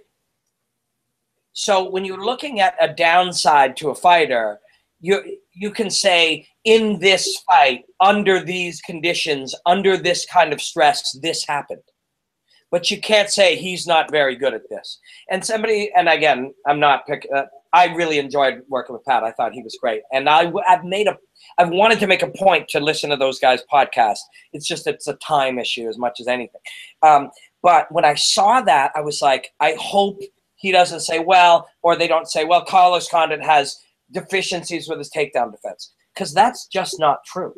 That's just not true. Robin, I'm sorry to interrupt you, but I'm really glad you brought that up, because when you take down Carlos Condit, it's actually a deficit to yourself, because he gets right back up and you expend all your energy. And if by some stretch of the imagination he doesn't get up, he starts elbowing you from the bottom. So taking down Carlos Condit is a very bad idea. You take it from here, Rob. Exactly. And that is how the pieces put together. It's your choice of assembling the type of game that you want to play. And like, if you decide, and you are you, and you say, well, I want to invest that time. There's 22 hours in a week we can invest, and we have 11 months of the year to do it. I want to choose to invest that during particular takedowns, I am going to train with the idea of defending to a certain point. Once I've defended as well as I can, if the wizard doesn't work, we're going to surrender that, because from there I start a new web of games. You know. Anyways, I didn't mean to get off on a tangent about anybody in particular, but this long tangent that I'm making about it's, if you want to say a Fight Pass, Macau card, these guys have deficiencies for sure. but you can't talk about top guys and their deficiencies. And the fight itself is where you're collecting not only people's skill sets, but their ability to implement them at game time, under duress, with the difference of this. There's so many fucking variables. And I prefaced all of that because I did want to say something negative. And that is that the one area that I feel comfortable looking at and saying that from my point of view, there's an area that somebody seems to show a weakness, it's their mentality. And that's, and you referenced it earlier, that there's certain situations where guys under stress, you know, whether the term used would look for the door or whatever. The mentality of fighting, the reality of it is, and this applies to every single one of us who watches fighting, every fan, none of us can do what Chris Weidman does. And we don't want to, at least today, if you dedicated your life, you started at 16, you dedicated your life till 28, maybe you could. But the ability to perform under that kind of pressure and danger and trauma, we cannot do that. We are mentally not capable of doing that. And so we're also not capable of criticizing it too much. But when we recognize others that have the same challenges that we humans have, the same fears that we have, the same inability to really perform under pressure that we all know we have, I think it's okay to mention. And I think Diego Brandao has some of those. I think he is more of a regular person like the rest of us and less of a high-level game day performer. We've seen it with him missing weight. That applies. The missing weight is a sign of loss of focus, loss of commitment, inability to follow through on the things that need to be done. We've seen it with him pulling out of fights on late notice, including pulling out of a fight in Brazil against Ortega. We've seen him freak out and blow, you know, his entire energy system in the first 2 minutes of a fight. These are all things all of us would do. And those of us who fought at the low level and were not super successful, we've all done those things. We've seen Diego Brandao be a front runner. And Diego Brandao being terrifying early was a reflection of his own fear. His own fear drove him to be so intense that he overrode you. But you can't do that to the top guys. And I don't mean any of this to be critical, and I paint myself and every one of us normal fans with the same brush. But Diego Brandao is not yet, not currently, doesn't seem to be operating on a world-class level with his ability to perform in fights. And you face a guy like Brian Ortega, you're losing that fight. Yeah, and T-City, you know, he actually has more experience than people think, because prior to him making his UFC debut, he got to go 5 hard rounds in the RFA. So this guy knows what the championship rounds are like. I'm pretty sure Diego Brandao actually doesn't know what the championship rounds are like. So that's another thing that I want to bring to the table. But we got to, you know, I could sit here and talk about Ortega all day, but we got to talk about Albert Tumenov with Lorenz Larkin. Dude, I mean, on paper, obviously, this is fireworks written all over it. It's very hard to pick against a Russian, period. But when you talk about a guy like Lorenz Larkin, I mean, I've been saying for a long time, this guy needs to drop to 170 pounds. I mean, this is the kind of badass Lorenz Larkin is. This guy was fighting at heavyweight, and, you know, he's a little chub, and, you know, he's throwing spinning back kicks on these heavyweights. You know, he knocked out a K1 veteran and Scott Leidy at heavyweight. You know, then he goes to 205. He's fighting guys like Vellante. Then he goes to 85. He beats the current 70 champ, Robbie Lawler. Now he's at his natural weight class at 170 pounds, and he's knocking dudes out left and right. But this is a huge step up in competition. Albert Tumenov is your, you know, I don't want to say he's your prototypical Russian, because he's not known for, you know, throwing you on your head and breaking your arm. He's actually known for his hands, which are super clean. You watch that performance against Juban, and Juban is, you know, he's no easy test at all for anyone. Juban always puts up a fight.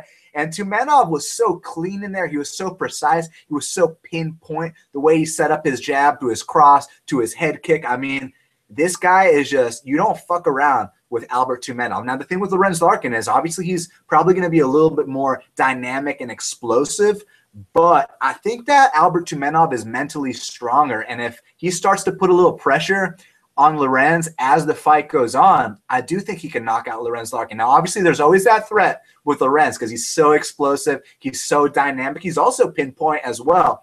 But I do think that Albert is the tougher guy here. And I think your mindset goes a long way in the sport. It can override things such as who's the better athlete, you know, who's more explosive, who's got a fucking higher vertical jump. I'm sure Lorenz Larkin has a higher vertical jump. I'm sure he can run a faster sprint than Albert Tumenov. But can he beat him in a fight on a Saturday night inside the UFC's octagon?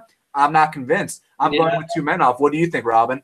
And yeah, I'm leaning towards Tumenov because his small adjustments are really good. You know, the little things he does, like, man, the really good guys, like the guys of his type of skill, really just look great. And if you're just kind of sitting back and you're kind of hanging out with your friends, or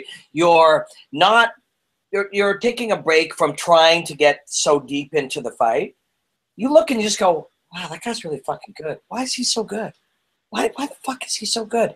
And it's usually just little things. Moves his feet, small adjustments, kind of stays zoned in on you. You know, it's hard to shake him. Defensively really sound, so he can stay where he wants to be. You know, he's just a really, really fucking good striker. All the things you're supposed to learn, all the things that, you know, if over time you're coaching somebody and you're coaching them, and there's not obviously in you know, MMA, kickboxing, or sort of free fight striking, there's not belts. But through that white belt, and then you get a guy who's balance good, and he'd be that theoretical blue belt. Then you get his basic weapons kind of moving all right. You get him up to kind of a couple stripes on that blue belt. Get his head moving, get his feet moving, get him into a purple. Once you get into that brown and black belt level, it's little adjustments. It's not. It's the perfect guys that get towards that kind of perfection. It's never that giant thing they do. It's always those little things, and they just end up looking so smooth. And what's neat about it is Larkin is kind of there's a coach in Windsor named Reno Belcastro, and he coached Randa Marcos, who's in the UFC, and he coaches a couple of 15-year-old kids that people are going to be hearing a lot about that are really good. They go down and train at Duke Rufus's, and he compared this style of fighter to there was a basketball player. Now, I don't know a lot of other sports, but he showed him to me on the internet. A basketball player, his nickname was the Mailman. You know who that was? Yeah. Are we talking? We're not talking about Malone, are we? Yeah. And so he showed me footage of Karl Malone on YouTube while I was calling some fight. He had fighters in maybe 3 or 4 years ago. And he's like, look at this guy. And I said, okay, well, I don't analyze basketball, so I don't know what I'm looking at. And he said, he just does everything a little wrong in a way that's hard for you to stop him. And he's committed to doing the thing, so he's kind of learned a little different all his life, and he just kind of makes it work. And he was a superstar, and I guess he was a super accomplished guy, but if you asked other people, how is he technically, they'd be like, I don't know what it is. He just doesn't look all that smooth, but somehow he's really good. And that is usually sort of a development of, you got small things that maybe you developed outside of the norm, but you found a way to make them work. And those guys, this is why this fight's so cool. Those guys are really fucking hard to fight. They're really hard to fight when they're doing, quote, wrong. And again, this is why I never say this guy's bad at this, or his you know, cage work leaves a lot to be desired, because they don't. You know, these are the top people. These are the best that history has ever made. We can't criticize their skills. This is as far as the skill has developed, you know? And it's not even an out of respect for the athlete thing. It's because it's true. These are the best fucking fighters in the world. We're not qualified to criticize them. We're qualified to compare them. And comparison isn't this guy's better or this guy's worse. It's like in these situations, sometimes this opportunity will arise for this guy. But so Larkin is what some people would have said developed, quote, wrong. But fuck, in 2015, in a kind of a very fluid, changing thing like fighting, quote, wrong, can be really hard to deal with. So that's why this fight's so cool. I tend to defer to the slick, fully evolved skill guy, so I'll go with the Russian, because more often, if they're developed enough, that'll win the day. But when they lose, they're guys like Lorenz Larkin, guys that, you know, you're fighting all these other really skilled guys, and everybody in your gym is starting to raise their level, and everybody's good at the things that you're good at, and it makes you better at the little details. And then this guy comes in, and you're like, fuck, I don't know why he threw his left hand from that weird angle. He just did, and he hit me in the chin, you know? And that kind of almost becoming so skilled, sometimes the guys who find a way, Uriah Faber used to fight with the wrong technique, but the right commitment to the technique and the right belief in himself. Larkin kind of has some of that, and he's really fun to watch. Man, as we're looking up this one, brother, like there's such great fights on this card. You know who also has some of that? The guy we were just talking about, Brian T. City Ortega. You know, obviously on the ground, yes, you know, his technique is totally up to par. But on the feet, that's a perfect example of what you're talking about, because, you know, he's not the most technical striker, but once you start eating, you know, 3 shots in a row to the chin, and you're like, how the hell did this guy hit me with that? You know, that's where the difference comes into play there. You're right. You're right. And it's another reason why he's fun.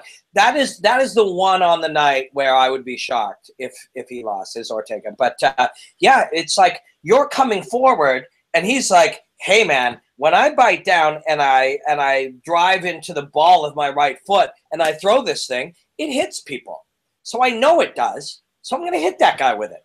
And if I get him to panic, like you said, and he tries to take me down, or even just clinches Ortega, clinch Ortega, he's going to out-hip you and out-position you. Man, there's some good fights on this. Yeah, I'm doing a pre-show on Fight Network. We do it live up here in Canada. We do it at 7. So 7 Eastern time. So I'm going to miss Poirier and Duffy because we'll be doing a live pre-show at that time. And Soto. Oh, no, I'm going to miss Soto Tanaka too. Also, we're not talking about this fight, but Sheldon Westcott is a Canadian guy. He was on The Ultimate Fighter, and I'm interested to watch him fight because he's a really good guy. And I don't know if he'd love hearing this, but it's one of those things, you know, when we just talked about that one area where maybe you feel comfortable looking at it, is he hasn't performed up to his ability in the gym, physically, technically. He's very, very, very, very, very skilled. He hasn't yet done that in a fight, and I think that's fair to say, and I think he'd probably be okay with that. Yeah, so, no offense to Sheldon Westcott or anything, but I view him the same way you view Diego Brandao, where I don't want to call him a front runner or anything like that, because that's a little bit disrespectful. Yeah. He's in the UFC and I'm not. So all the respect to Sheldon Westcott, but, you know, from an analyst point of view or just a fan point of view, he is one of those guys where, you know, if he doesn't destroy you in the first round, things don't always go his way, and it is what it is. And so the last thought on that for both those guys or anybody else that, you know, that kind of topic will come up, is much like you can get better at slipping punches, I truly think that's something that can be worked on. Yeah, you know, get your head moving. I really, you know, or move your feet or get underhooks or defend against a cage. You can get better at those things. I truly think you can get better at performing optimally, but it takes a lot of work. And I was very much a bad game day performer. I didn't deal with stress well. I loved fighting and I loved training, and I wanted so desperately to understand it to do my job, but I was not good at it. But by the last fight, I had learned, I worked really hard on it. I understood that some of these things are within your control, but you need to learn how to make them within your control. So it can be done. You know, we could be looking at Brandao in 2 years. Now, it's work. Hard work, sports psychology consultants, or just commitment to learning, or, you know, it's hard to learn these things on your own, just like it's hard to learn to kickbox on your own, but it can be done. There are guys who, through just a little luck, finding the right books that started them in the right direction, or being led by somebody, but these things can be improved upon. They really, really, really can. And so when you say, you know, so-and-so might seem like a bit of a front runner, or this guy has never shown the ability to be able to predict that he's going to perform well on a given night, 2 years from now, it would be an amazing, hey, Cowboy Cerrone used to say that about himself. And then he went, after he worked on it, he went on an 8-fight winning streak or something insane like that. So it can be developed. It really can. Now, I got a question for you personally. Now, obviously, you and I are both musicians, and being a musician means you have to perform in front of an audience. Now, I'm a drummer, and I've been probably playing in the clubs and ATL since I was 15. And there's a different challenge when you're playing live. Yeah. You got the click track in your ears, but you also have to rock out and put on a show for the fans. And there's always issues with the monitors and this and that. You got to perform. Now, fighting, you also have to perform. But the difference is that when I'm playing the drums and all I got to worry about is the click track and, just doing my thing, rocking out, looking good. I don't have to worry about a trained killer punching me in the face. Now, when I started training martial arts, I was like, well, I've always been a performer. I got this show now. This is my new way of performing. But I used to be a performer with the drums. And I was thinking, well, I want to have a couple amateur fights before I turn 30 because I've always been a performer. And maybe the stage fright will be a little different. You always get nervous before you perform no matter what. But some people, they rise to the occasion. Other people, it shuts them down. So I want to know from your perspective, because you've been a musician and a fighter, what was it like, walking out to the ring compared to walking to the stage? Well, the very first fight that I had, the biggest thing about your first fight is that your second fight is way harder because you know what's coming now. Your first fight, at least for me, was wonderful. And I got a concussion. I got a cut on my eyeball. I had nerve damage to my face that lasted about 5 months. And a week into it, I thought maybe I was numb for life. And my brain was like, or my reaction at the time was like, well, as long as my face doesn't sag, which will affect my ability to do television, which was something I was starting to work in at the time, it'll be something that will always remind me of this great experience. But leading up to it, as I walked out, there was about 3,500 people in the venue. And I remember walking out, and I had the same feeling that I had when I performed, which was awesome. There's a big crowd. So if we saw a big crowd when you're playing with your band, that invigorates you. And when I saw a big crowd when I was going out to fight, I was like, great, because I had been trained to think that was a good thing. I think a lot of other people, and then it hit me, and it was just luck because I went now through study and research and working on a sports psychology book. It's going slow because of my fault, because of my job, but with a professor that's a good friend on the combat sports psychology. So I'm learning through that, and then I do a podcast with David Mullins, who works with the SBG team. He's their sports psychology consultant. So I'm learning a lot about that. Now I understand that it is within your control how you have the perspective of your fight. But at that time, I was just lucky. I went out, I felt good about there being a big crowd, and through luck or good fortune, I thought to myself, oh, this is going to negatively affect my opponent. He's never been in front of a big crowd, and I have. Yeah, and also, you can even have an adrenaline dump when you're playing music live, because I remember when I was like, 18 years old, and I'm about to play at the Masquerade, which is, one of the ATL's premier venues, and I'm getting fucking pumped. I'm going crazy. Then after the second song, I'm fucking gassed out. I'm just playing the drums. I'm not punching people in the face. So I need to drink a couple waters. So I had to learn how to pace myself playing music in front of people. I can only imagine what it's like having to fight another trained killer in front of people. After you throw the first couple of punches, if you take that deep breath, you realize from the time I was warming up in the back to the time I went to the other back where I saw him warming up and it crossed my mind, holy shit, he looks good. It shouldn't cross your mind, but in your first few fights, it may. Then he was introduced, and then I walked out, and then they were saying some other shit, and then we were looking at each other, and now I've thrown 2 punches. I don't know if I've taken a breath in all that time. You know what I mean? It's all happening. Now, by my 9th fight, I had a couple of good performances. I had some terrible, terrible performances too. But that's why now I understand it a little bit more. It's very valuable for me. I wish that I got to have one more, and I would have felt great about saying I had 10 fights and I won half of them. That would feel so good to say.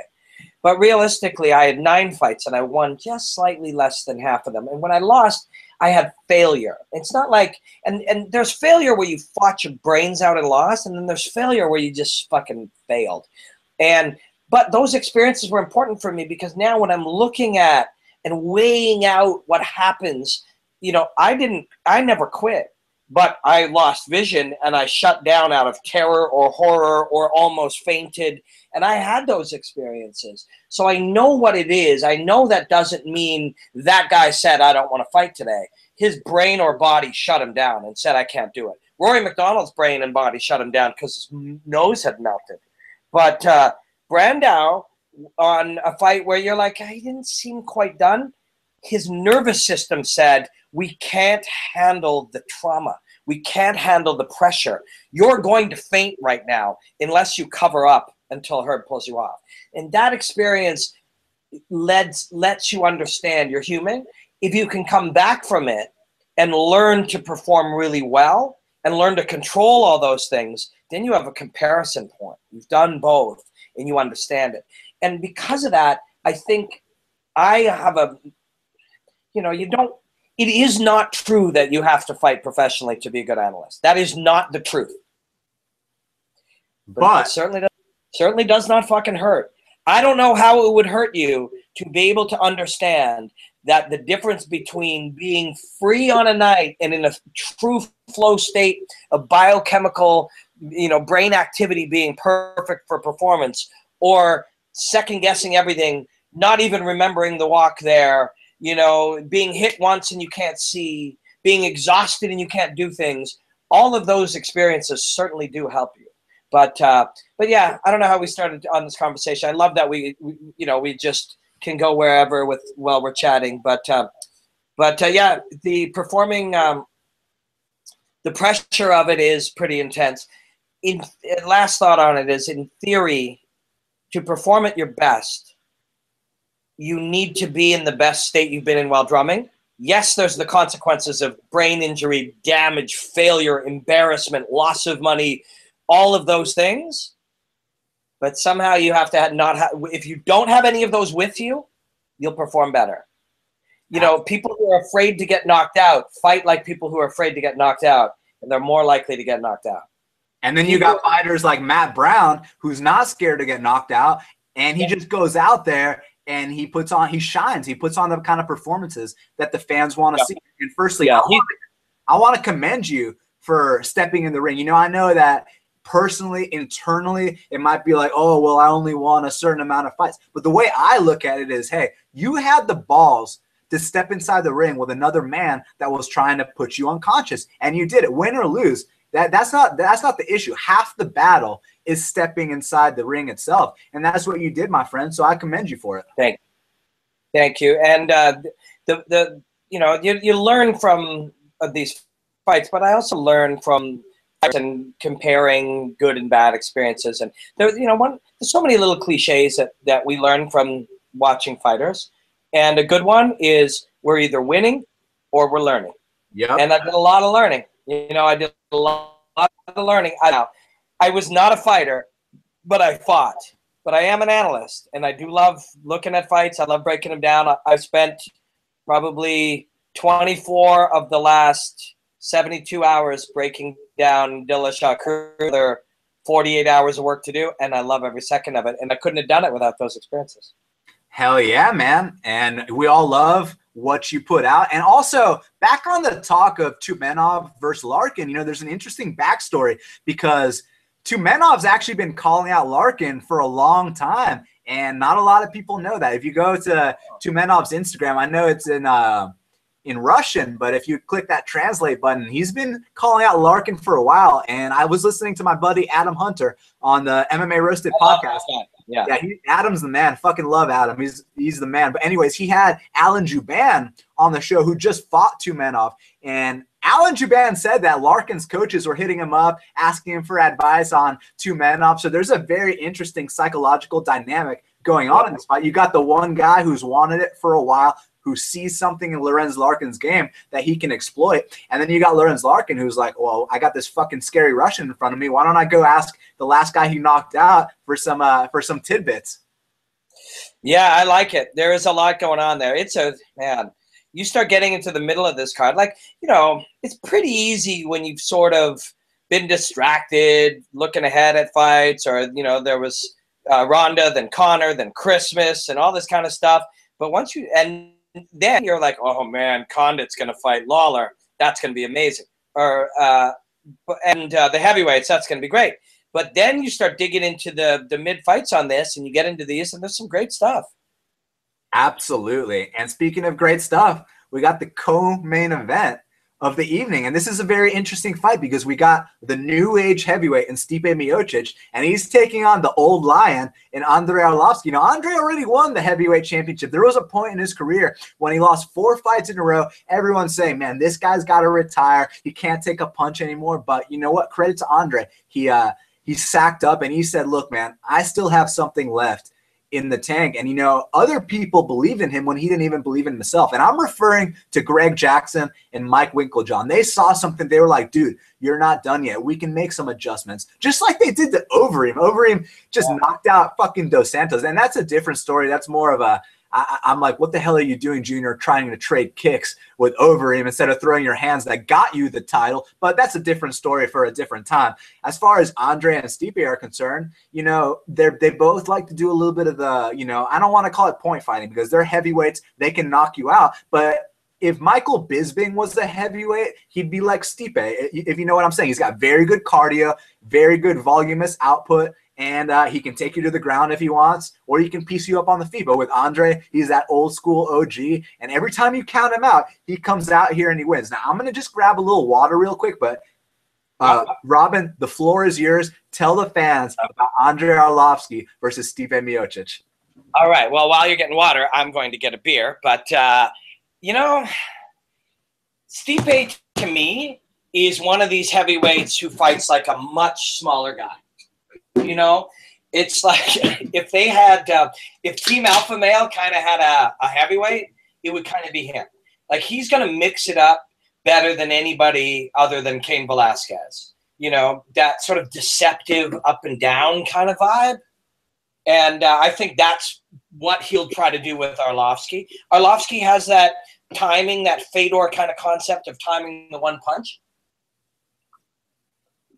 Cheers. Also, while we're at it, I'll continue, but thanks, Serge, for popping up on Twitter and saying hello. And Openly Ignorant sent an MMA fighting where Brandao says he's rediscovered that love of fighting.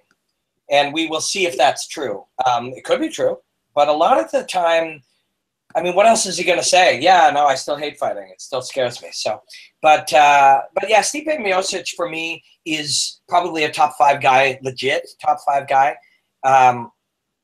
You know, against Dos Santos, he looked amazing. Amazing. Yeah, like Dos Santos also, while we're at it.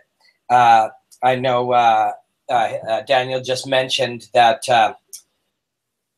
he got knocked out by Overeem. But man, between the Stipe fight and the 2 Cain fights, that's a lot of rounds of a lot of getting beat up, man. And at heavyweight, I don't know. But personally, I think I love this fight. I absolutely love it. I kind of think that Stipe Miocic will just be sort of too modern and too evolved. But at the same time, it's like sort of the theoretical modern evolved guy against, and Miocic very much is and can look like this, against Arlovski, who's got great timing and will kind of suck you into one. So I feel like Miocic is in a position to do it. It's also one of these weird ones where it's like, for whatever reason, you know, at heavyweight, people don't kind of jump on the Miocic train. And if he does beat Arlovski, they may have to, but I don't even know if he would end up fighting for the title because he doesn't seem to have gathered up, you know, a legion of fans. And as much as I kind of hate acknowledging the truth, it's like fighting is about popularity too. Yeah, and Rob, it's interesting you bring that up. And you know how earlier I said he might be the Michael Bisping of heavyweight? I truly believe if heavyweight was more stacked, that Stipe would be the guy that everyone's calling out. You notice how every single middleweight's like, I want to fight Michael Bisping, because they have this illusion that Michael Bisping is an easy fight, which he's not. Where did anyone get that idea? Yeah, they all, every single one of them asks for him. Yeah, they all think Michael Bisping is an easy fight, and then they're eating, you know, 10 punches in a row, covering up, looking for the ref, and they're wondering, oh shit, maybe it wasn't an easy fight. In my opinion, I view Stipe in the same light as I view Michael Bisping. Like I said, he's got almost that hit and run style, very good cardio, voluminous output, and I truly believe if the heavyweight division was more stacked, kind of like the middleweight division, people would be calling Stipe out left and right because he's got that style. Yep. Yeah, I think you're right. And I think it's also like, oh, this guy's, a top 5 guy.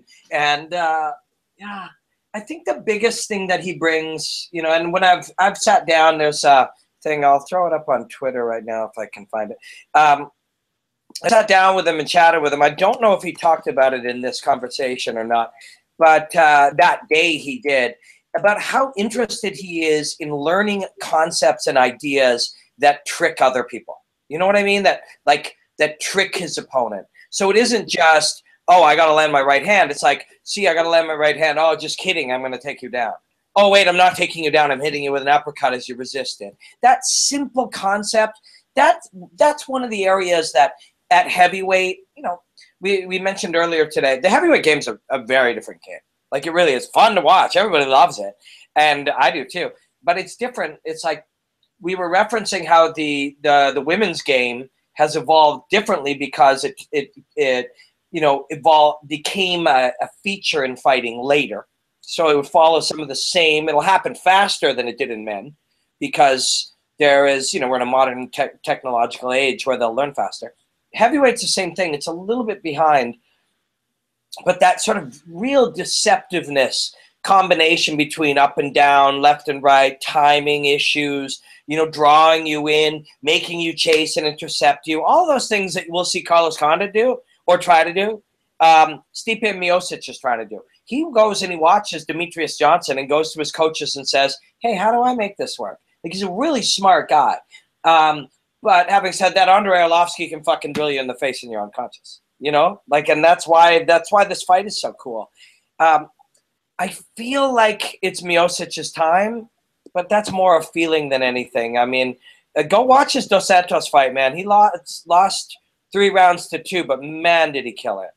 He looked fantastic. He put up a very valiant effort in that fight. And, obviously you brought up some very amazing points. But one thing I want to talk about with these heavyweights is that unlike the lighter divisions, as you get older, you actually get better. You look at the current heavyweight champion, Fabricio Vaicavalo Werdum, 38 years old, and he's wearing the title. I'll tell you this right here, right now on Half the Battle. There's not going to be any 38-year-old 155-pounders winning the title anytime soon. That's true. But would it blow your mind to see Arlovski find a way to win this fight, Frank Mir win his next fight, and 2 former UFC champions fight and the winner fight for a title? That wouldn't blow my mind. Well, I'll tell you this, Robin. Let's say Arlovski wins this fight and Werdum wins against Cain again. Who would have thought that we would have seen Werdum versus Arlovski for the second time? Because if you remember the first fight, it was one of the worst fights in UFC history. But now they're both at the pinnacle of the game. It's crazy how the sport has evolved so much. Yeah, it's true. It is very, very true. And, they're both – I mean, that's an aspect of the heavyweight game that's been developing over time is the ability to be 250 pounds and manage your energy output. Like your use of energy systems. We mentioned how smart Firas is. Firas, I was sitting at Fight Network. We had him on as a guest analyst. And I had a good friend, Jeff Gervitz, who is a elite strength and conditioning coach. And they were chatting about, use of energy and recovery and, all of those kinds of energy system kind of elements. And Firas swears up and down that the ability to kind of manage your output is all skill development. He's like, yeah, sure, it helps if you're in better shape or you do anaerobic training, you do sprint recover, because you are still burning sugars in your body. That's still the nature of what it is. But it's like, it's skill development. And that stuck with me because some of the best guys who are able to look great late in the fight aren't the fittest guys. They aren't the guys doing the hardest strength and conditioning work. They just develop that ability. And that the skill development of managing your energy systems is managing yourself, managing your 100%. emotion, managing your choices, managing your output, resting at appropriate times, being skilled enough for you to rest while I'm working really hard. And that's fascinating stuff. And that's the areas that are carrying over to heavyweight. Stipe Miocic can do that because he's a skill guy. Verdum, you know, the big thing about Verdum and Kane too, we're going to find out if really elevation was that big a deal. Oh, yeah. I got Verdum there. But, you know, obviously you bring up some very good points about how guys got to learn how to be efficient and how to manage, you know, their output. But on the topic of strength and conditioning coaches, what do you think about this guy, Nick Curson, you know, RDA strength and conditioning coach? He is one, you know, very smart and unique individual. He's actually taking do you remember when BJ Penn was the lightweight champion? He was training under the Marinovich brothers. Yeah. He was looking like the scariest motherfucker you've ever seen in your life. Well, RDA strength and conditioning coach Nick Curson, I'm actually going to interview him on Half the Battle next week. So for all the fans listening, now you just heard it right here, right now. Please include me in the tweet because I'm going to be watching that. Please include me when you tweet that out if you can. I'll retweet it, but I also want to watch it. Absolutely. And his, you know, philosophy is actually very similar to what the Marinovich brothers did with BJ Penn. And if I'm not mistaken, I could be wrong, but I do think he is a protege of the Marinovich brothers. But I will find out more in depth when I sit down with Nick Curson. Yeah. But I got to know your thoughts on Nick because he's incredible, right? Yeah, I'm going to be watching that. Like I've you know, touched on or absorbed a little bit about what he's doing. But like I was saying earlier, it's the hard trick when you're wanting to do a lot of content creation is what they call it, but which is really like analyzing a lot, is it's hard to absorb information. And there's a critical mass point. If you're trying to get better every day, you need to bring information in. And if you're putting information out all the time, you're going to stall. So I haven't seen as much of his, but I'm very interested now that you mention it. Anyone who's pioneering new ideas or pushing new directions in that. I mean, even Ido Portal and Conor McGregor, it's going to be a lot of guys training with some yoga teacher with a man bun. You know what I mean? You look and you. I'm sorry to cut you off, Robin, but I got to say this: if Conor would have lost, the amount of shit that Ido Portal would have gotten would have been through the roof. For sure he would have. But now that he won, hey man, 1 out of 10 fighters, 1 out of 15 fighters. Hey man, with this movement thing, we got to do this movement thing. The problem is, you can't jump ahead. Like whatever it is you do, there's a natural amount of information that leads to the next level. So you need to like the concept of leveling up, I think comes from video games or like you know, role-playing games or whatever. But you don't level up without the necessary experience. So the idea is like, I want to, oh, this guy's winning. I guess the secret must be man bun yoga guys. And Portal's not a yoga guy. I'm simplifying, but it's not. What it is a natural progression of understanding to connect your body and mind in a way that starts with a white belt and a blue belt. And Ido Portal coming in is a purple belt or a brown belt. Now, I think Conor, because of his view of learning, would say he's only a blue belt in that, because that allows him to set the ceiling of where he can reach with his connection between mental strength, focus, confidence, and freedom of movement. That's where he's based.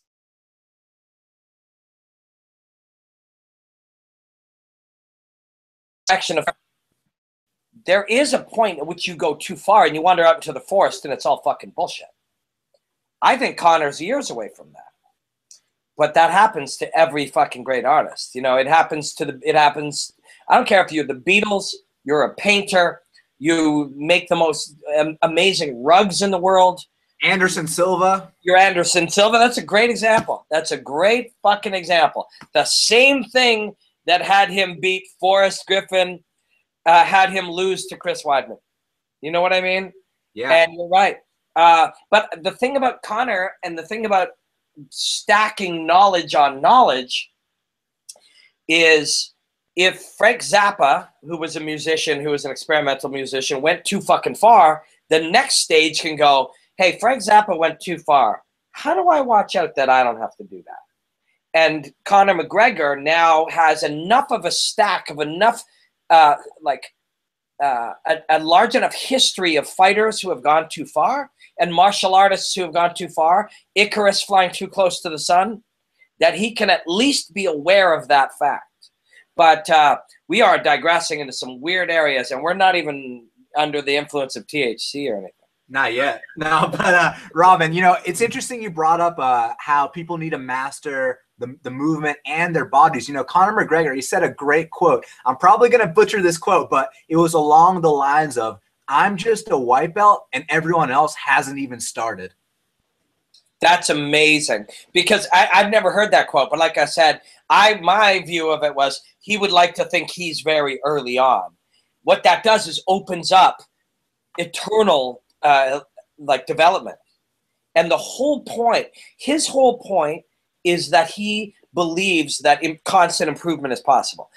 There could be, if he evolves in past the point of just landing one impressive knockout and predicting a few things and selling 1 million pay-per-views and gets to next levels of development, there are people who write, you know, Anthony Robbins books, and there are people who do motivational things and The Secret and all that kind of shit who will use him as an example. Because all the guy is the guy who fucking believes he can do anything in the world and acts on that, acts under that belief, and figures the key to that is outwork everyone else and outlearn everybody else and outsacrifice everyone else.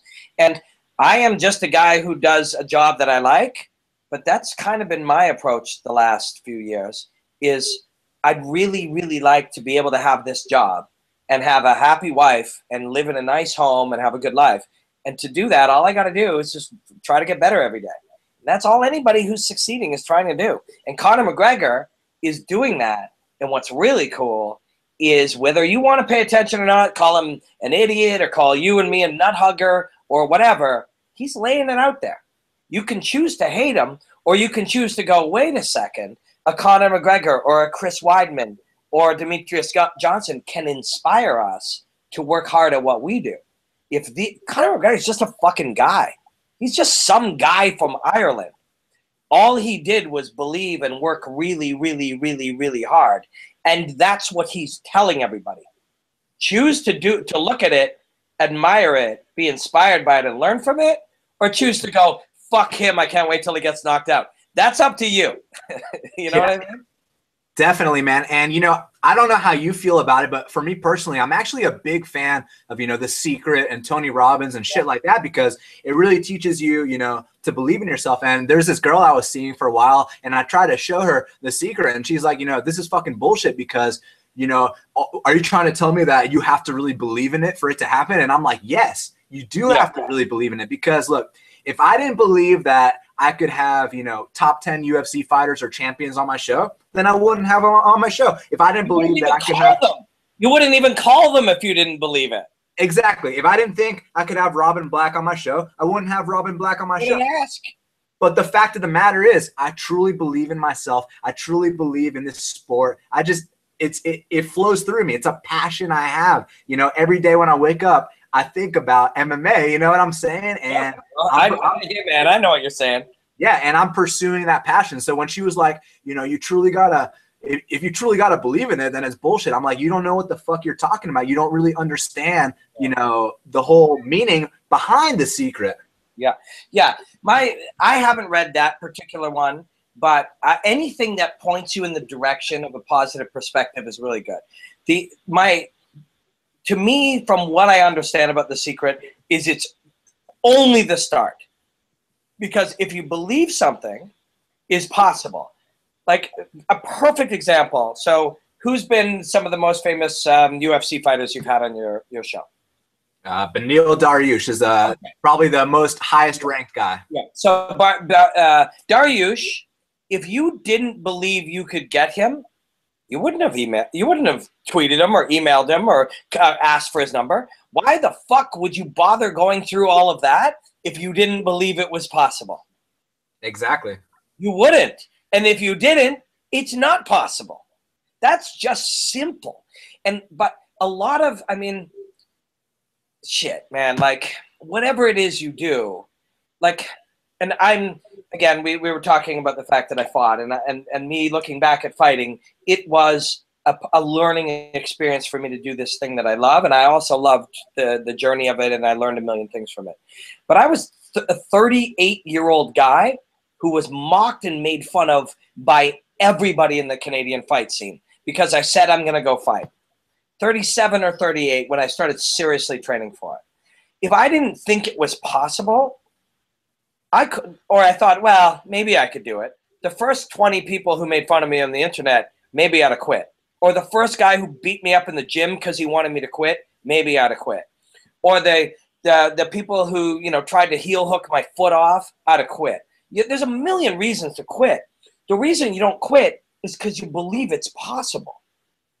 And this is not applicable to a podcast or fighting or MMA. This is applicable to every fucking thing in the world. And like, you know, I married a beautiful girl that I really like is my partner.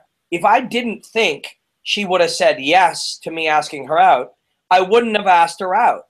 So, I mean, it's not even a debatable thing that believing something is possible is the start of doing anything. That's not even up for debate because if you don't believe it's possible, you won't even do it. Absolutely. And I don't believe in too many things, but I believe in myself and I believe in the law of attraction. Speaking of that girl that told me the secret was bullshit, before I even started dating her, I told one of my friends, like, dude, that's the hottest fucking girl I've ever seen in my life. She's going to be mine. And then, it turned out to work out. And then, you know how it goes, man. But we got to talk about Carlos Condit versus Robbie Lawler because we were talking about the movement coach and Carlos Condit's got a movement coach. And, man, the way he looked against Thiago Alves, the way he goes in and out of range, I was like, dude, he's been working on some shit. And, he took over a year off, almost 2 years off because of the torn ACL. So you would have thought that, maybe he had a little ring rust. And, man, he looks so calm, composed. It was like he was in that peak mental state, that peak performance state. That's something that Tony Robbins talks about a lot, how to get to that peak performance state. Now, the thing with Robbie Lawler, you can never count out Robbie Lawler. I mean, Robbie Lawler, this is a guy who a couple years back people were saying, oh, he's a journeyman, he should retire. And Robbie, you know what? When no one else believed in him, he believed in himself. He put his nose to the grindstone. He bit down on his mouthpiece. He put together a win streak, and he won the UFC world title. My only concern when, making a pick for a fight like this is that Robbie Lawler's had many 5-round wars back to back. We're talking 2 5-round wars with Johnny Hendricks. We're talking one with Matt Brown, one with Rory McDonald, just a couple months back. So, I mean, I never question his mindset. I never question his will to win. I just question how will his body hold up after so many 5-round wars. Yeah, especially, wow. Okay, so name me, 3 or 4 of the other top 5 or 6 welterweights in the world. Name me the next. Rory, who just went through a war, so let's put him on the shelf. Matt Brown, Hector Lombard. Tyron, Maya. Yeah. Either of these guys right now beat all those guys. And Johnny Hendricks was one of the main guys who didn't like that this fight took place. But Johnny Hendricks doesn't seem to be operating from a positive perspective anyways, while we're on the topic of sort of mentality. He's kind of like, well, it's owed to me, whatever. When you look at the first Johnny Hendricks fight with Lawler, it was very, very – that was the turning point. So before that, Lawler comes into the UFC. He wins 3 fights, including decisioning McDonald. Then he loses to Hendricks for the title. That could have been it. You fought for the UFC title and you lost. That was the turning point for him. If you look back, it was round 5. And in round 5, he did not push through. It got tough, and he couldn't. It was Hendricks who pushed through. Now, let's go back even further. Hendricks lost to George. In round 5, he couldn't push through. George did. So he'd had that experience of being on the wrong side and understanding, fuck, it's only 4 more minutes, and I could win this fight. So when he and Lawler met, he had had that experience, been on the losing end. He pushed through, and he won. Lawler the second time. He went in, I think he beat Ellenberger or somebody. Yeah, he beat up Ellenberger. And Matt Brown, which was a great fight. It showed that was a fucking fight and a half. And just for the record, you know, I don't often say, oh, this guy's my favorite fighter. You know, I'm pretty what's the word I'm looking for here? I'm pretty impartial, unbiased. Yeah, somewhat unbiased, you know, because it's hard to be fully unbiased when you're a fan of the sport. But listen, Matt Brown, I mean, how can you not love watching that guy fight? But yeah, take it from there, man. Yeah. So he beats Matt Brown in just a motherfucker of a fight, and he beats him with technique. It's like, I'll stand up to you, and I'll out technique you. So you're asked to bring as much heart and fucking intensity as Matt Brown brings, and you do. So if that's equal, it becomes about our technique, and he out techniques him, which is amazing. So then he goes back and faces Hendricks again. Now it comes down to round 5. And he fucking stands up. He owns him. He wants it more. He makes the big statement. He wins the fight. Pretty safe to say Matt Hughes puts the belt on him. You've reached the pinnacle. You set a goal for yourself. You've reached it. Cool. You should go out and enjoy. You probably made, you know, $600,000 or $800,000 on pay-per-view things. You reached it. Great. Everybody applauds when you get to the gym. Your friends are thrilled. You've got a fucking UFC belt. You waited your whole life for that. You probably reached your peak, you know? And if that was your goal for yourself, you're probably going to go down. Unless you set new goals. And then you see him fight Robbie Lawler, or you see him fight Rory MacDonald, you're like, holy fuck, he set new goals. He set this, to him, is it like some guys become a black belt, and they, in their mind, think of themselves as white belts. They literally, that is the start of their journey. The best guys, the Marcelo Garcias. Robbie Lawler became the UFC champion, and he reset his goals so that he is just starting his career. And against Rory MacDonald, you never seen him better. Never fucking seen him better. And that fight taught him about things about himself that humans haven't learned about themselves since they fought on battlefields. You know what I mean? With swords on fucking horseback. Like that lesson of who you are and what you're capable of, very few men have learned that lesson. So that's fucking terrifying. You know what I mean? 100%. Think of that.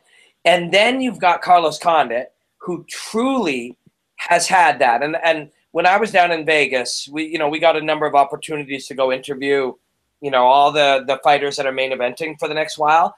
I got McGregor before his fight, and I got Frankie before and after his fight. And there was we got a lot of real cool exposure to people. A lot of my time, I just take notes. So I'm not even filming interviews. I'm just, hey, Uriah, can I ask you some questions? And I'm just absorbing information. So with Condit, I didn't have a camera.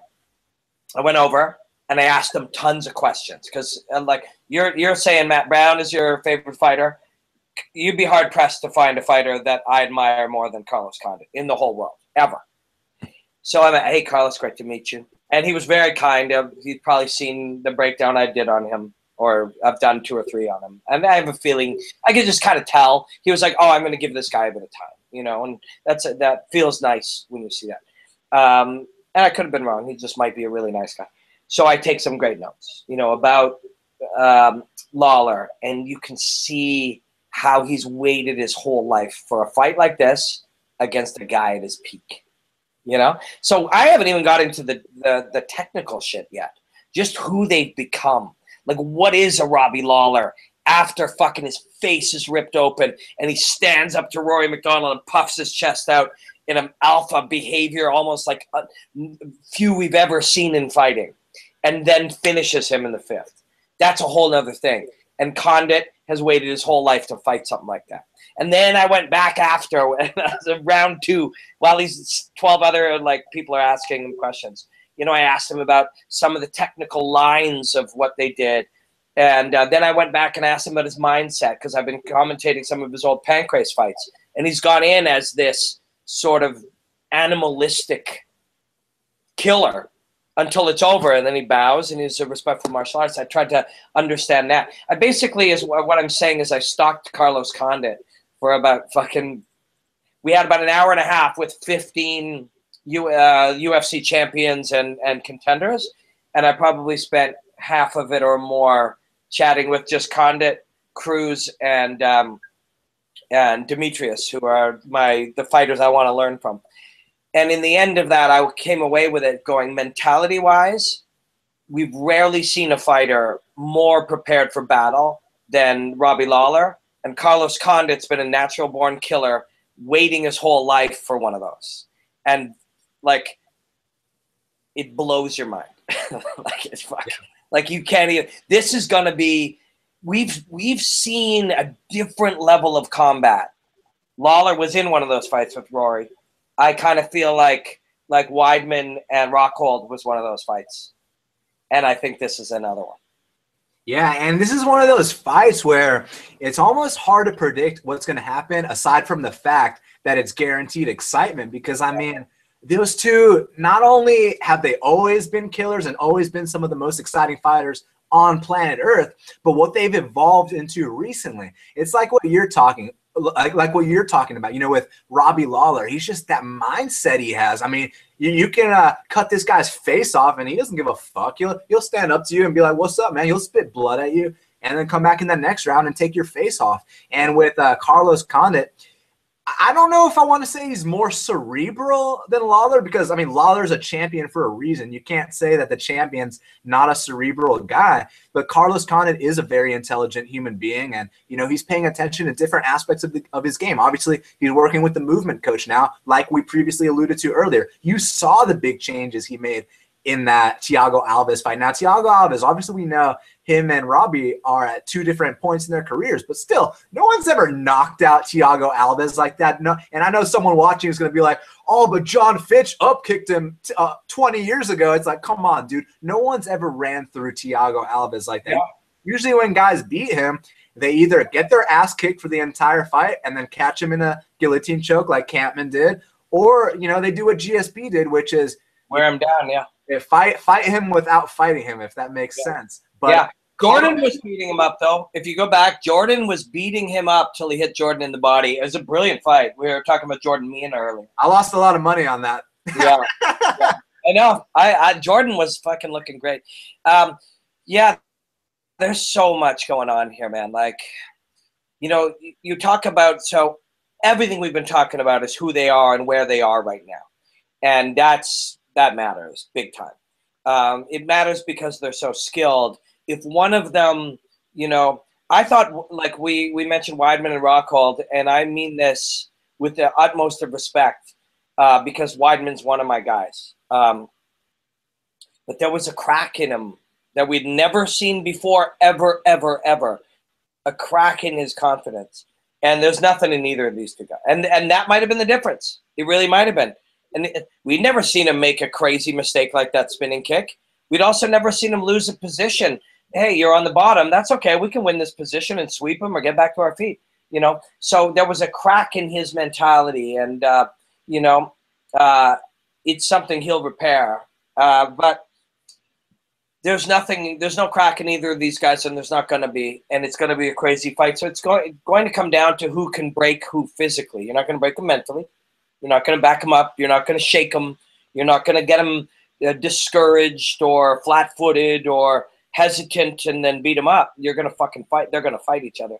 I don't think I asked Carlos about, you know, strategy and stuff, and he was talking about different layers and different ranges, and I think he'll want to change it up a lot. So I don't think, you know, some people are like, oh, man. To this day, they were impressed, still asking him about Diaz. You know, hey, are you still bothered by, like, you know, that Diaz fight? And he's like, yeah. When people talk about it, they bug me about it forever, you know. I fought the way I fought. It was a smart way to win the fight. And, you know, if people didn't understand it, I don't really care. And he didn't get frustrated, and I don't know him personally, although if you feel like you do over time, you know these guys. But in there, he was frustrated by that. But despite that, I still think he's smart enough to win however he's got to win. I just think that he knows you can't win against Lawler that way. You have to engage him, and you have to show as many different, as three-dimensional as possible. we're up and we're down.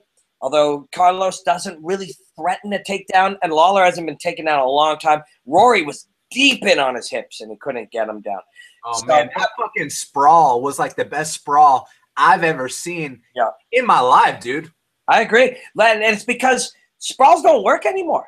They just don't work because and nobody really just hard sprawls, because sprawls were like incorporated into mixed martial arts because they were day one wrestling. So when we were taking these guys who could kickbox and do arm bars, we're like, well, if someone tries to take you down, man, drive your hip into his face and fucking stop him.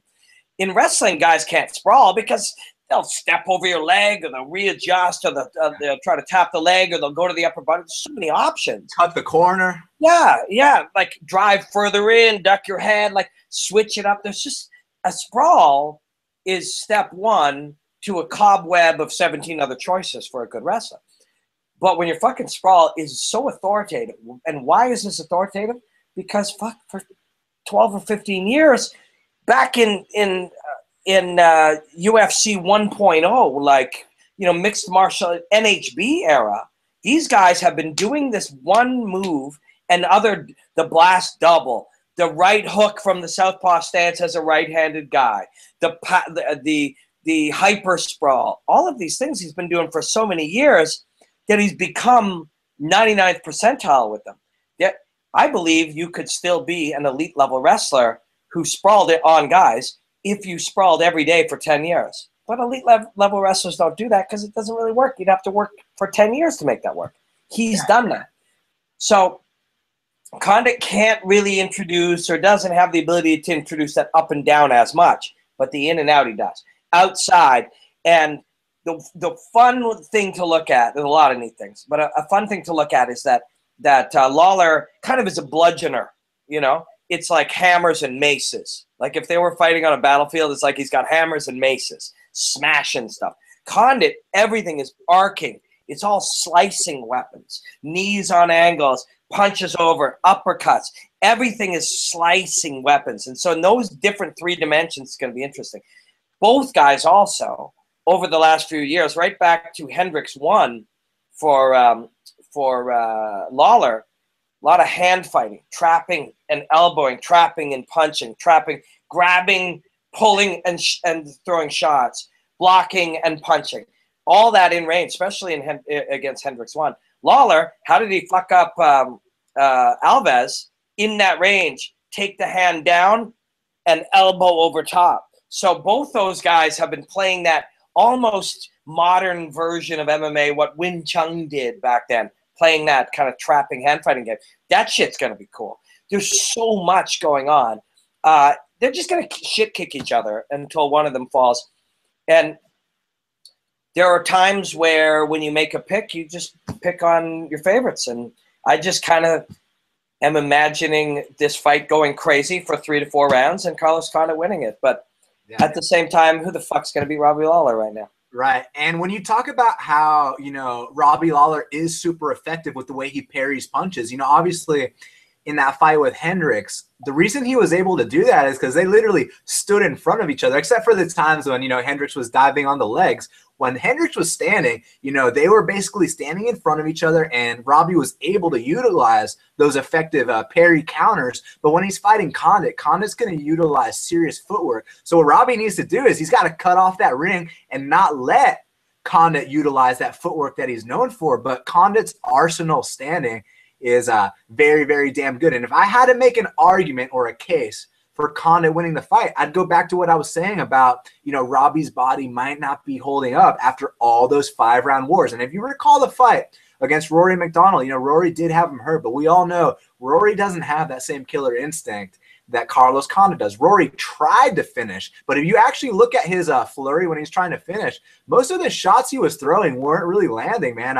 Robbie was defending himself very well. He was still in the fight. He was throwing back. Now, let me tell you this. If the natural-born killer has you hurt, this guy knows how to finish fights. Now, there was a time in his career where he had, I think he was 30 wins and 28 of those were via finish. So, I mean, go ahead. Yes. Yeah. I'm not sure if now he's got 31 wins. But bottom line, he's one of these guys where, 90-something% of his wins are via finish. He knows how to close the show. If he stumbles Robbie a little bit like some other guys in the past have, I truly believe he will close the show. But Robbie Lawler's the kind of guy you can never count out. No one thought that, when he came into the UFC for the second time and he fought Josh Koscheck, he was an underdog in that fight. That tells you the level of confidence people had for Robbie Lawler because they recalled him at middleweight in Strikeforce where, he's falling asleep at the press conference. He couldn't give two fucks about being there. But now, some sleeping giant was awoken within him, and he's just fucking killing guys. But now he's actually meeting a guy that's not scared of him. I know Matt Brown wasn't scared of him or anything, but I'd say Carlos Condit's a little more technical than Matt Brown. And he also has that will to win, that heart of a lion. He's the natural-born killer. It's not some cute nickname. He really is a killer. So I can see the case for Condit finishing Lawler, but at the same time, Lawler is very hard to pick against. So one thing I got to say is that if you're watching this right now, you better tune in Saturday night, 10 p.m. Eastern time, and only on pay-per-view. Fuck, man, I can't even wait now. I can't wait for that.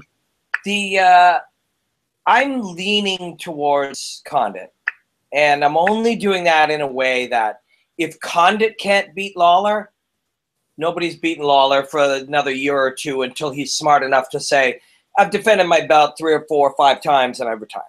You know what I mean? Who's going to beat him? You have to be able to outstrike him. And I think only Condit can potentially do it. His angles are different. He strikes at different, from different positions within the cage. You make great points about the footwork. The footwork game is going to be, and the footwork matchup is going to be really interesting because they're both the right way to beat each other. So if somebody is moving in on these, and I've been doing nothing but absorb Dillashaw and Cruz, and just one quick comment on that is like they're so different. Everybody thinks they're so similar, but they're so different, and that's what I think the breakdown is going to be around. But the way you beat either one of those guys is with advanced fundamentals, but neither one of them plays with advanced fundamentals, so it's going to be weird. Whereas Condit can play and will play that kind of movement. And the way you beat him is with advanced fundamentals, and nobody's got better advanced fundamentals than Robbie Lawler. Condit will probably look to kind of outflank him. And it's sort of like a game of that switching and that mobility is meant that in moments where you and I come in and we strike, and then I step out on an angle, and you step out around to face me, our whole lives, that moment has been a moment of, cool, get my hands back up, reset, think for a moment, get back on my game. These guys like Condit and Dillashaw and Conor take away that reset moment. And you've sparred a lot, like as a martial artist. You go in, so something happens, he does something, you try to counter, you move around. We're back to that reset moment. They're trying to take away that reset moment and penalize you in that reset moment. Oh, yeah. They basically, it takes away your weapons in a way. It's all, who's the best at it, in my opinion? The modern day Rafael Dos Anjos. The pressure that guy puts on you, he literally takes away all your weapons and he shuts you down because Verdum did the same thing. Verdum did the same thing against Kane.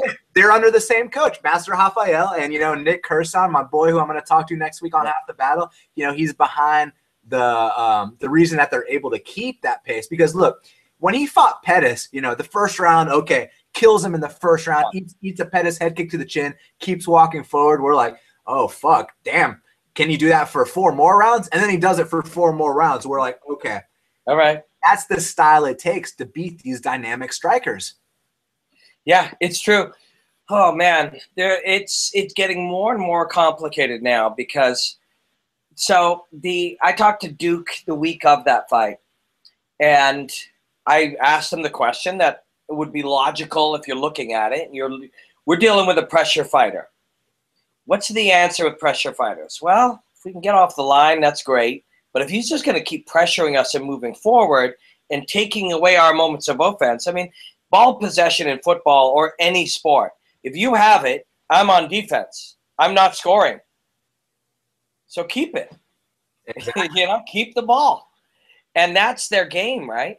And so I talked to Duke about it. I'm like, Duke, you know, I'm under the impression that beating the pressure fighter these days is about dishing out damage while backing up. And Duke was like, absolutely. Anthony's one of the best in the world at it. It's something we worked heavily on. Beating the pressure fighter is, you know, the modern game right now. You know, the modern game became be the pressure fighter. So then it's like, well, if we're pressure versus pressure, you know, we're rolling dice. Both of us come forward. We swing a bunch of punches. One of us is unconscious in 13 seconds, usually the one who's not quite as slick or in the moment. And so maybe there's a better way. We'll draw you in. We'll strike with you. And I've seen Anthony throw punches backing up, and there's a certain stomp that back foot has to do as you're retreating to stomp and transfer energy. And it's the stomp of the back foot drives, and the ball of the back foot drives the right hip in and the right uppercut or whatever you're throwing with. Pivot off, get him to chase you, hit him from the outside, get him to reset, draw him in, hit him off on an angle, he resets, hit him again. And Duke's like, absolutely, that is what we're doing. We're going to penalize him for being a pressure fighter. We're going to make – just didn't happen that way. Yeah. Does that mean if his orbital bone wasn't broken in the first round that it wouldn't have happened? Maybe. Maybe not. You know? I don't think so because, look, Pettis kicked him as hard as he could to the body and to the chin. And normally when Pettis does that to guys, you know, they start to rethink their lives. They either go down or they start backing up. And RDA was like, look, man, you can hit me with whatever you want. As long as I'm still conscious, I'm going to cut off the ring and beat you up. You know, when you think I'm going to strike, I'm going to take you down. When you think I'm going to take you down, I'm going to punch you in the face and break your orbital bone. So, I mean, credit to RDA. That truly was, in my opinion, the best performance of 2015. Now, Robin, I wish I could sit here and talk to you for the next 3 hours about fights, but unfortunately, we are running out of time. We got to wrap this thing up. And, man, I want to thank you so much because I truly think this was the best episode of Half the Battle yet. You're the man. I can't wait to have you back. And, you know, I'd like to have you back as soon as possible. But one thing I want to book right here, right now on Half the Battle, I want Robin Black on Half the Battle for UFC 200. Let's make it happen, my man. Let's do it. Yeah, let's do it. 100%. And make sure you link me, and I want to hear that strength and conditioning chat for sure. But, yeah, UFC 200. What should we do it, like 8 or 10 days before? Yeah, you know, we'll do it on fight week. Whenever it's appropriate, we will do so. And, you know, hopefully I know the UFC are going to stack these cards coming up. Word on the street, Conor might return in March, maybe versus RDA, maybe versus Frankie. We'll have to keep our eyes peeled and see what happens. But I will definitely have you back on the show before UFC 200. But for sure, UFC 200, Robin Black is coming back on Half the Battle. I am down. I am currently working on my Dillashaw Cruz breakdown. I got to do a long day tomorrow, a big afternoon Saturday, and then Monday, Tuesday, Wednesday, and hopefully shoot it Thursday and send it to the UFC. And then right after that, I'll probably take one day off. I'll go out and like have some beers with my friends, and then I'll be right back working on Verdum Kane 2. I don't know yet how to approach that one. Like I might approach it with, hey, man, let's take a look at what is elevation sickness and review which of these things played into it. Or I might just say, hey, look, you got to be in shape. You got to be in shape, and in shape means in shape for the situation. If you're not, that's up to you. Let's examine what Verdum was able to do and how, or maybe something else. I don't know. That one's going to be fun.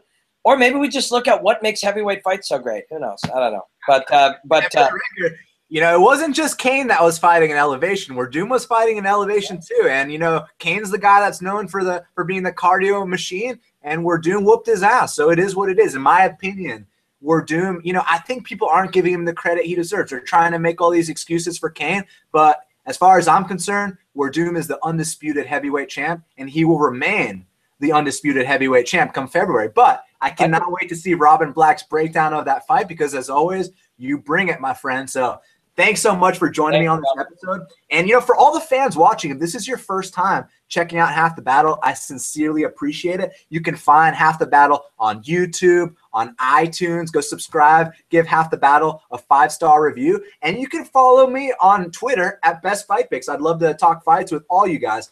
thank you again. Robin, if there's anything you want to plug before we head out of here, go ahead, my man. Yeah, come to hang with me on Twitter too, Robin Black MMA. Thanks, brother. It's really fun hanging out with you. We'll do it again in a month or a month and a half, and UFC 200 for sure. Hell yeah, I cannot wait, my friend. And you have a good one, brother. You too, man. Cheers.